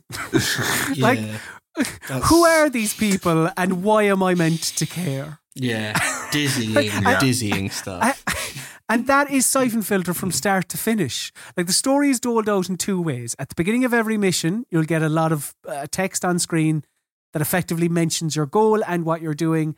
And you'll sometimes get cutscenes then that either repeat that information or add a little more on top. In theory, that sounds fine. Like, I'm not expecting some Naughty Dog level performance capture or whatever. I'm not a monster. This game is 25 years old. But we've already spoken about a lot of games that came out around this time on other episodes of the podcast. Obviously, it's hard not to compare it to Metal Gear Solid, which came out a year before. And not to be a broken record, but Syphon Filter's biggest crime is that it expects you to care without actually doing the legwork to get you to care. The setup of this virus, Syphon Filter, being used by a terrorist organisation to target specific groups of people, isn't anything groundbreaking or anything. It's fine. You know, it's a fine. I mentioned Jerry Bruckheimer earlier. Like, it's a fine late 90s action spy thriller setup. The main character needs to save the world, and there will be double crosses within his own organisation and all that good stuff. But I just never cared because, well, I mean, I was never given a chance to. Like, after that opening cutscene I just played, here's the on-screen text you see before you begin that first mission. Right? So here's what it says. Agency directive. Our FBI informant has pinpointed the terrorist viral attack in the DC subway system. Our contacts within US Defense and Interpol confirmed the identities of the terrorists. We will drop you in after CBDC, brackets, US Army Chemical and Biological Defense Command, operations begin. Your targets are Romer, Kravich, Aramov and Gurdu. SATCOM has intercepted coded microwave traffic. Romer must have an uplink station in the area. Assist CBDC if needed. Avoid collateral damage if possible. Check your objectives on site for more information. Again, what the fuck is that? Who are these people? Like, if you've listened to any previous episode of Stealth Boom Boom, I hope you know by now, like, I'm not asking to be spoon-fed, but Christ on a bike, give me something. And again, it comes down to Syphon Filter expecting you to care, expecting your interest, rather than actually earning it. Yeah, and actually, it's quite funny because you find out what's going on, and it's not that complicated, but you have to find out what's going on because the internet, you know, and that's never the way it should be. Which is funny because it shares that with a lot of the old Bond movies. You know, you do sort of think, I'm utterly confused by it. I'm sort of having a good time, but I'm sort of have no idea why Roger Moore's just arrived in the desert. What's going on? But at the point of Roger Moore, you at least know who James Bond is. You know he's a secret. Like, this is introduced, and you're like, who I don't know what's happening. Absolutely, yeah. No, it doesn't quite compare to Roger, Sir Roger, I should say. Yeah, it's a little bit like that. I do think it's very poorly delivered, as everyone just heard there in that clip. People talking, 60 miles an hour and no clue who they are. You just got to take everything on, at face value. You just sort of think, right, okay, some agents are doing something. Hilarious number of acronyms and stuff in what you just read out as well. Just so dizzying. And like, also, when you say FBI informant, what Have you got a mole in the FBI, or are you saying someone that works for the FBI who's just telling us a thing and maybe they shouldn't be telling us a thing? Interagency spy.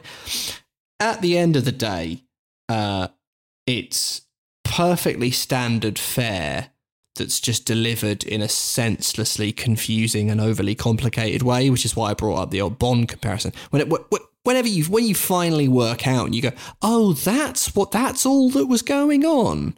Oh, blimey. Oh, okay. But that was 2 hours and 10 minutes. Right. Oh, what was that bit? Oh, I just wanted to get in a set piece with an air balloon. Oh, right. Okay. Fair enough. And that's kind of how I feel with Syphon Filter. It's like, yeah, you actually find out it's just they stopped a terrorist from using a virus. But you're right. Like the journey from getting that is utterly baffling. Utterly baffling. I can't defend that. But I will defend the premise. I will absolutely defend the premise. What's everyone's problem? Why can't we get this anymore? Because there is a way to just do this in a normal way, in a way that's not convoluted, Give me the thrillers. I want the thrillers. Where are the thrillers? I've had enough of magic being in every video game. I want Leon Zing, I want Gabe. I want folks that are just trying to, stop interagency rivalries, get to the bottom of some sort of viral, just thriller stuff. You used to get, like you say, this stuff in the late 90s all the time, and it's just not got even something like Alpha Protocol or just, I suppose Grand Theft Auto. I suppose Call of Duty is kind of like the only sort of massive thing that we get that's like, barring like, sports games and the obvious stuff, driving games and stuff. But yeah, just genre thriller action games. Where are you now? Now, I do think your opinion of the story is coloured massively by the voice acting as well, Adam. So look, yeah, it is. Let's talk about that because, well, I mean, the listener heard, it's terrible. At best, it's endearing. But if I say that, I'm just looking for positives because it's monotone, it's wooden, it's just poor. Like the situations that these characters find themselves in, and the main crux of the whole thing, like it's quite literally life and death. And not just for them, we're talking some large scale stuff here. Yes, and this sort of goes back to what I was talking about earlier. These characters are just rattling off names and plot points at an incredible pace, and none of them ultimately seem that bothered.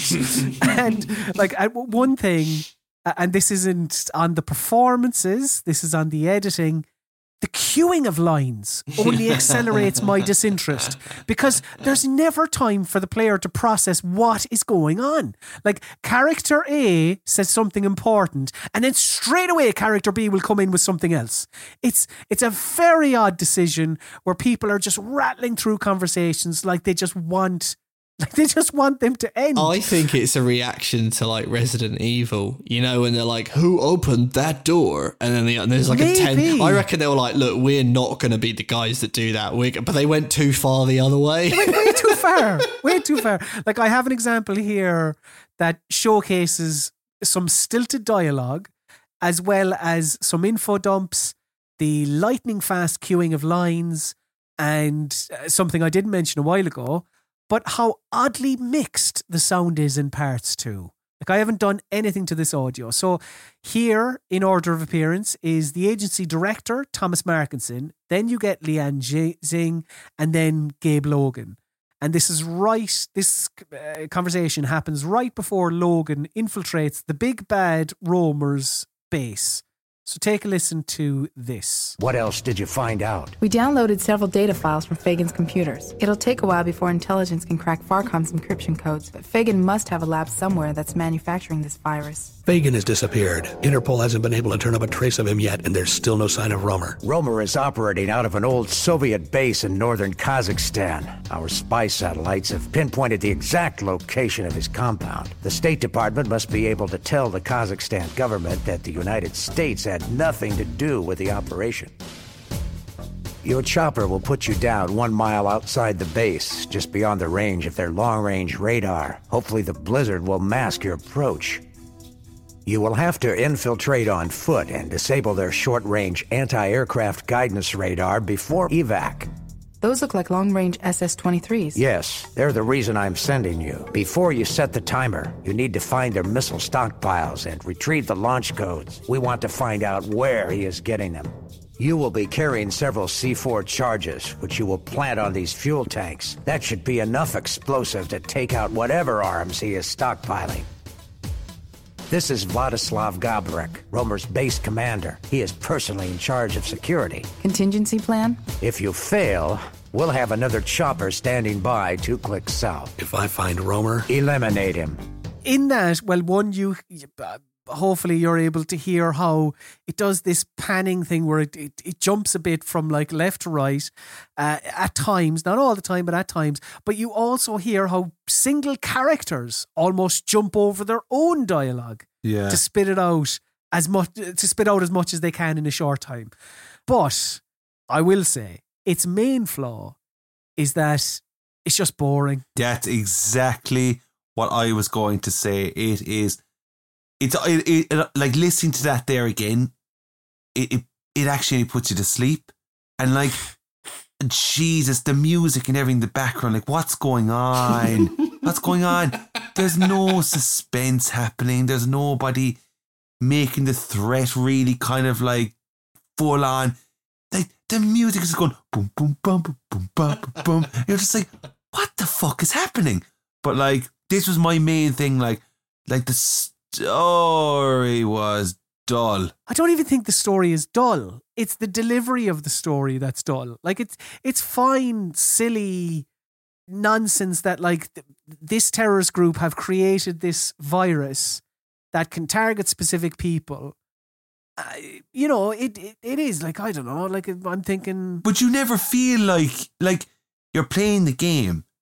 And I don't know how many times in my mind I went, what's the main part of this game again? 100%. Like, that's the thing. Like, Syphon Filter isn't introduced until part of the way through the game. Like, that's the thing. It's just how the story unravels is poor, and how characters are introduced is poor, and it's obviously exacerbated by the lifeless line reads, Josh. For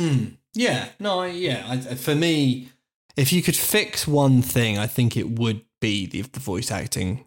I mean, you could argue the script, but I think even if you had a good script with these voice actors, you'd still be in hot water. I think some good voice acting would possibly help you care a little bit. And I think if you cared, then it'd be slightly more easy to because lots of the time when something is confusing, it is also because you don't care. What's that thing? Oh no, wait, no, that's the it does have that kind of what you said. You sort of said, it kind of put you to sleep. It has got that almost like ASMR sort of like dull, coupled with the music. You could sort of soothe yourself on a sleepless night by putting the Syphon Filter cutscenes on. Probably could. And that's that's not a great look for a thriller, but no. But there you go. So that is what we thought of the story and the voice acting and whatnot of Syphon Filter. So now we are in our little miscellaneous section where we mention anything that we have failed to mention earlier that just doesn't fit in elsewhere. And one very quick thing I wanted to mention is that Gabe Logan's jump from a standing start is Olympics worthy. It is unbelievable how high. Imagine this man's box jump. It's unreal, because his jump, you can't jump in Splinter Cell or in Splinter Cell. In Syphon Filter, it's context sensitive. So if there's something you can vault over or a pole above that you can grab or whatever it is, and he just like, it's unbelievable. Like, we're talking 10 feet in the air. It's unreal.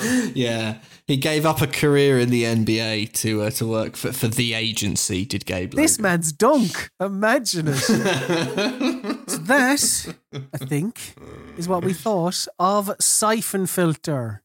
So we are going to take a quick break, gather our thoughts, and then we are going to come back to give you our final verdict on the game. So we'll be back right after this.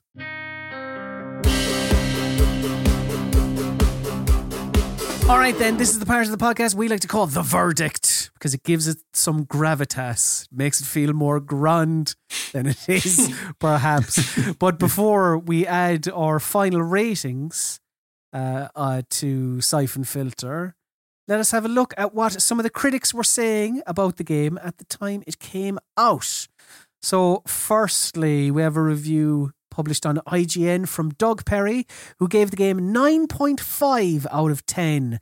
And Perry said, quote, "Yes, Metal Gear Solid and Tenchu are awesome games, but this is different.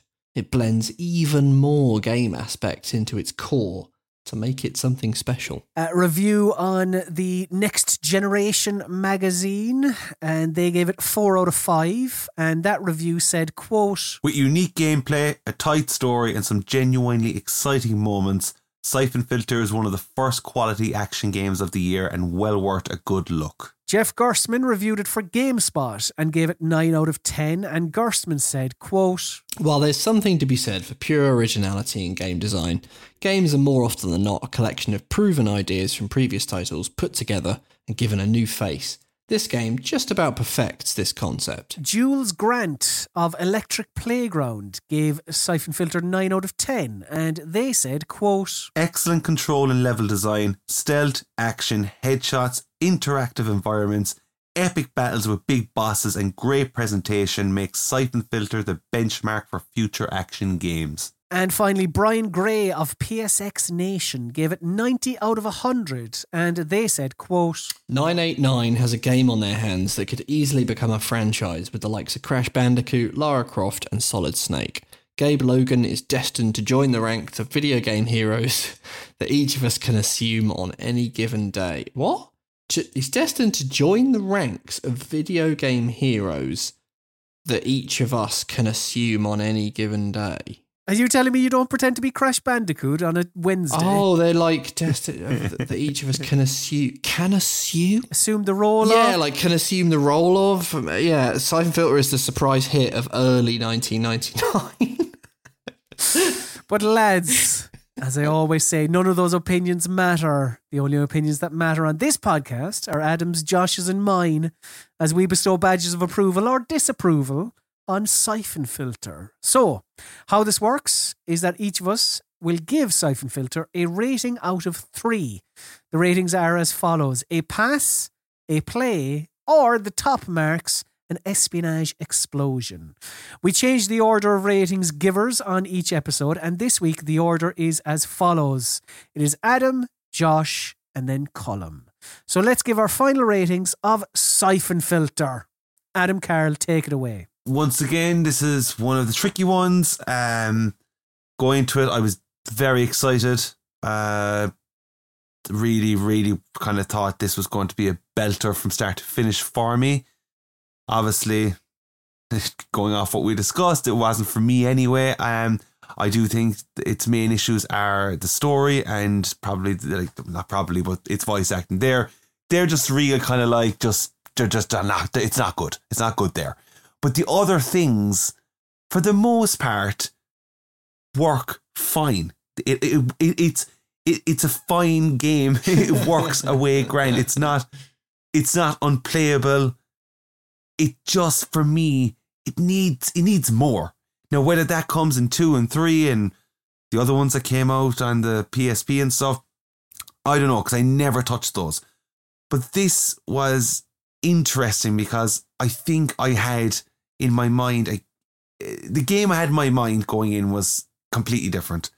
And I think the overall experience, I kind of came out from it going, oh, wow, that was kind of bare is how it is. It just didn't stick with me after I finished it. I was kind of a bit bummed out over it because it was kind of that game that, like, I'm holding it up there.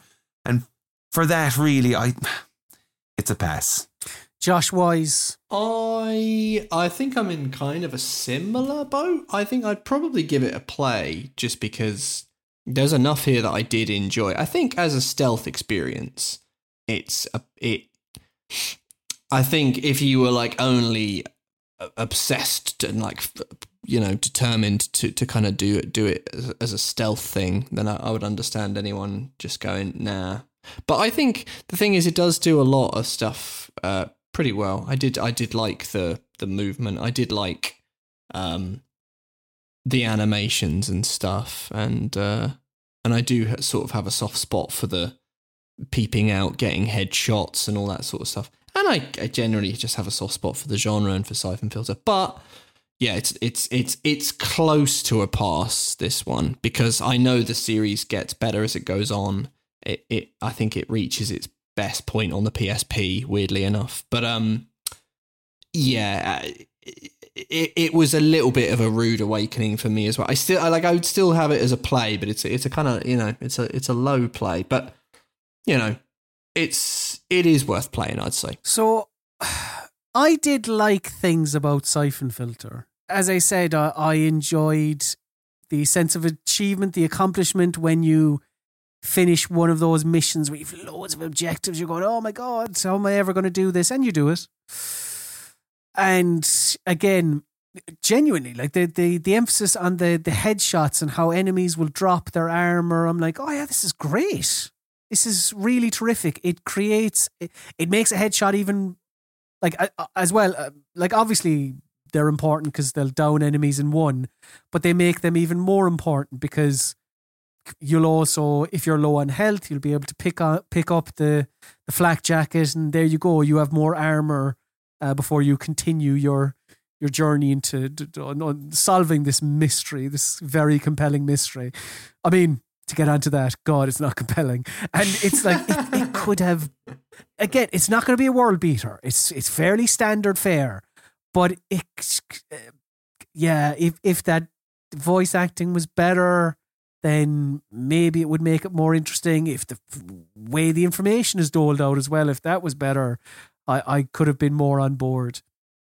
But there are just aspects of this, like I'm not on board with the movement the way you lads are. I think I do think there's more stealth in this than the both of you do, but I think that how obtuse it is about its systems really bugged me, and how like the radar, I don't know if I even emphasized that enough, how lads can just come out of thin air going, well, is the radar not meant to be the kind of the great equalizer in this regard? But it's not in a lot of cases, because guys will just pop up behind me or in front of me or whatever it is. Part of it as well is how it definitely outstays its welcome, does amplify some of my problems with Syphon Filter as well. So for me, Syphon Filter is a pass.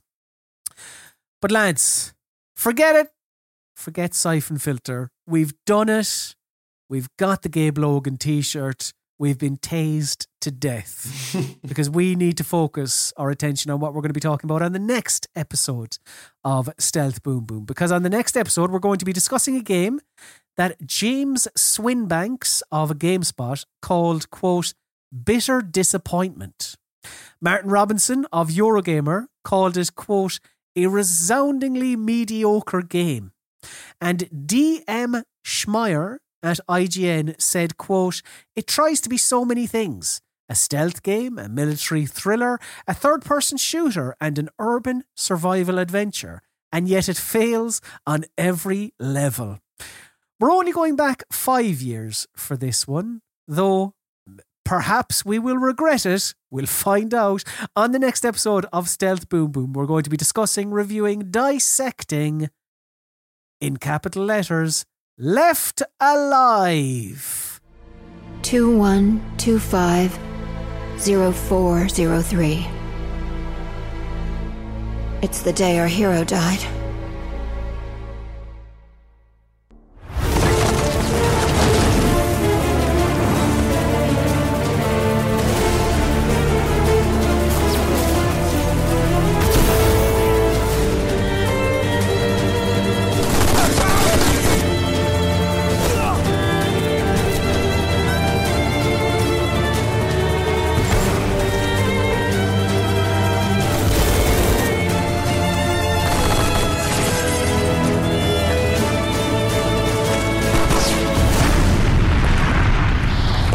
Who are you?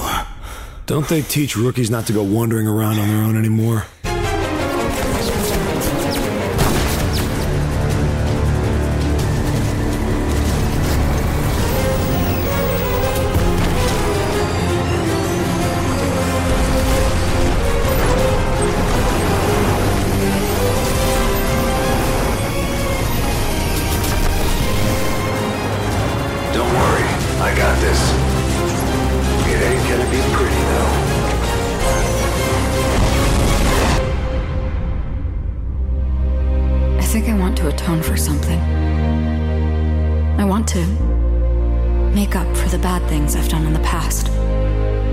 Mistakes I made.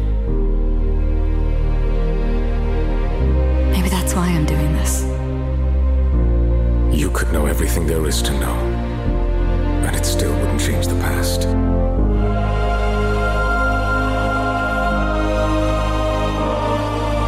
matter how much pain I've caused you,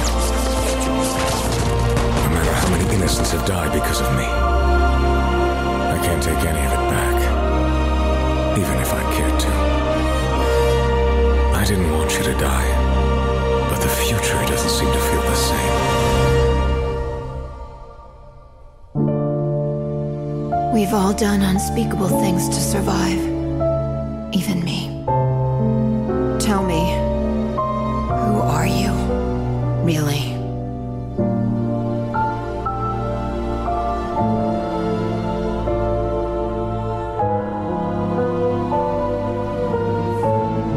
Oh yes, not since dark have we come across a game where they forgot to turn caps lock off. They are firmly on that shift key. All caps, Left Alive. Now, as I said, only 5 years have passed, so I am guessing that I could be wrong, but I'm guessing that the both of you remember this. Adam Carroll, do you have any previous with Left Alive? I never got around to playing it. I just know the backlash it got, and surprised by the backlash it received because of who was involved in the making of it. Yes, because this was not the quote Metal Gear Solid game, but it's I guess the character design, and it seemed very Metal Gear Solid like. The box art. It was a man we've spoken about before, Yoji Shinkawa, was involved with Left Alive, as some people from Software were also involved with this. But, we're getting ahead of ourselves. That's for the next episode. Josh Wise, have you any previous with Left Alive? No, I was aware of its kind of legendary reputation for being a big old bag of shite. But Yoji Shinkawa, I knew about it, and I looked at the visual design at the time and thought to myself, that's something I will definitely play one day. That was in the days before Stealth Boom Boom, so I'm very excited that is the reason why I bought a copy of Left Alive. I haven't played Left Alive. I remember it being announced, and I remember going, oh yeah, exactly, is this a new series that is going to be take some things from Metal Gear Solid? And I guess we'll find out. Now, I suppose I say a new series. It wasn't a new series. But that's one thing I do know. It was a spin-off of a pre-existing series. But again, all things to discuss in a fortnight's time. And if you, dear listener, want to play along at home, you can buy and play Left Alive on Steam if you want. However, I will say that is how all of us were going to play it. And Josh Wise did a bit of sleuthing, and he discovered that PC may not be the best place to play it. Yeah. So that is why all of us will be playing it. We've all got our PS4 copies and we're ready to go.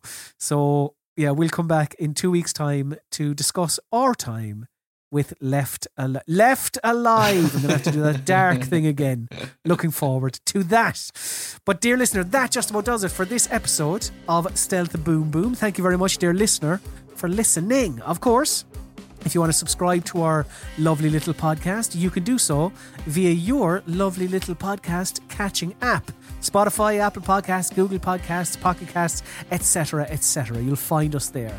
Also, if you do find us there and you listen to us, you subscribe to us, and you like what you hear, do rate and review us on your podcast platform of choice, and then we may read your review out on the show. Just like we're going to do for Psycho Pomplemoose. Terrific. They said, quote, "The fellas really have something great going here with the format and camaraderie. Even the occasional review of a 20-year-old game I've never heard of nor have any intention to play. It sparkles. It's a must listen for me." Thank you very much, Psycho Pomplemoose, for that terrific review. And the terrific name, Psycho Pomplemoose. That's great. Indeed. So yes, please do review us, and we indeed may read your review out on the show.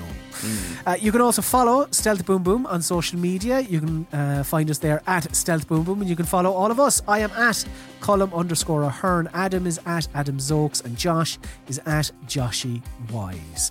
But now it is time for my least favourite part of the show. This is the part of the show where we must bid the listener adieu. So say goodbye, Adam Carroll. Goodbye. Say goodbye, Josh Wise. Bye. And say goodbye, Colum Ahern. Sloan. Go full.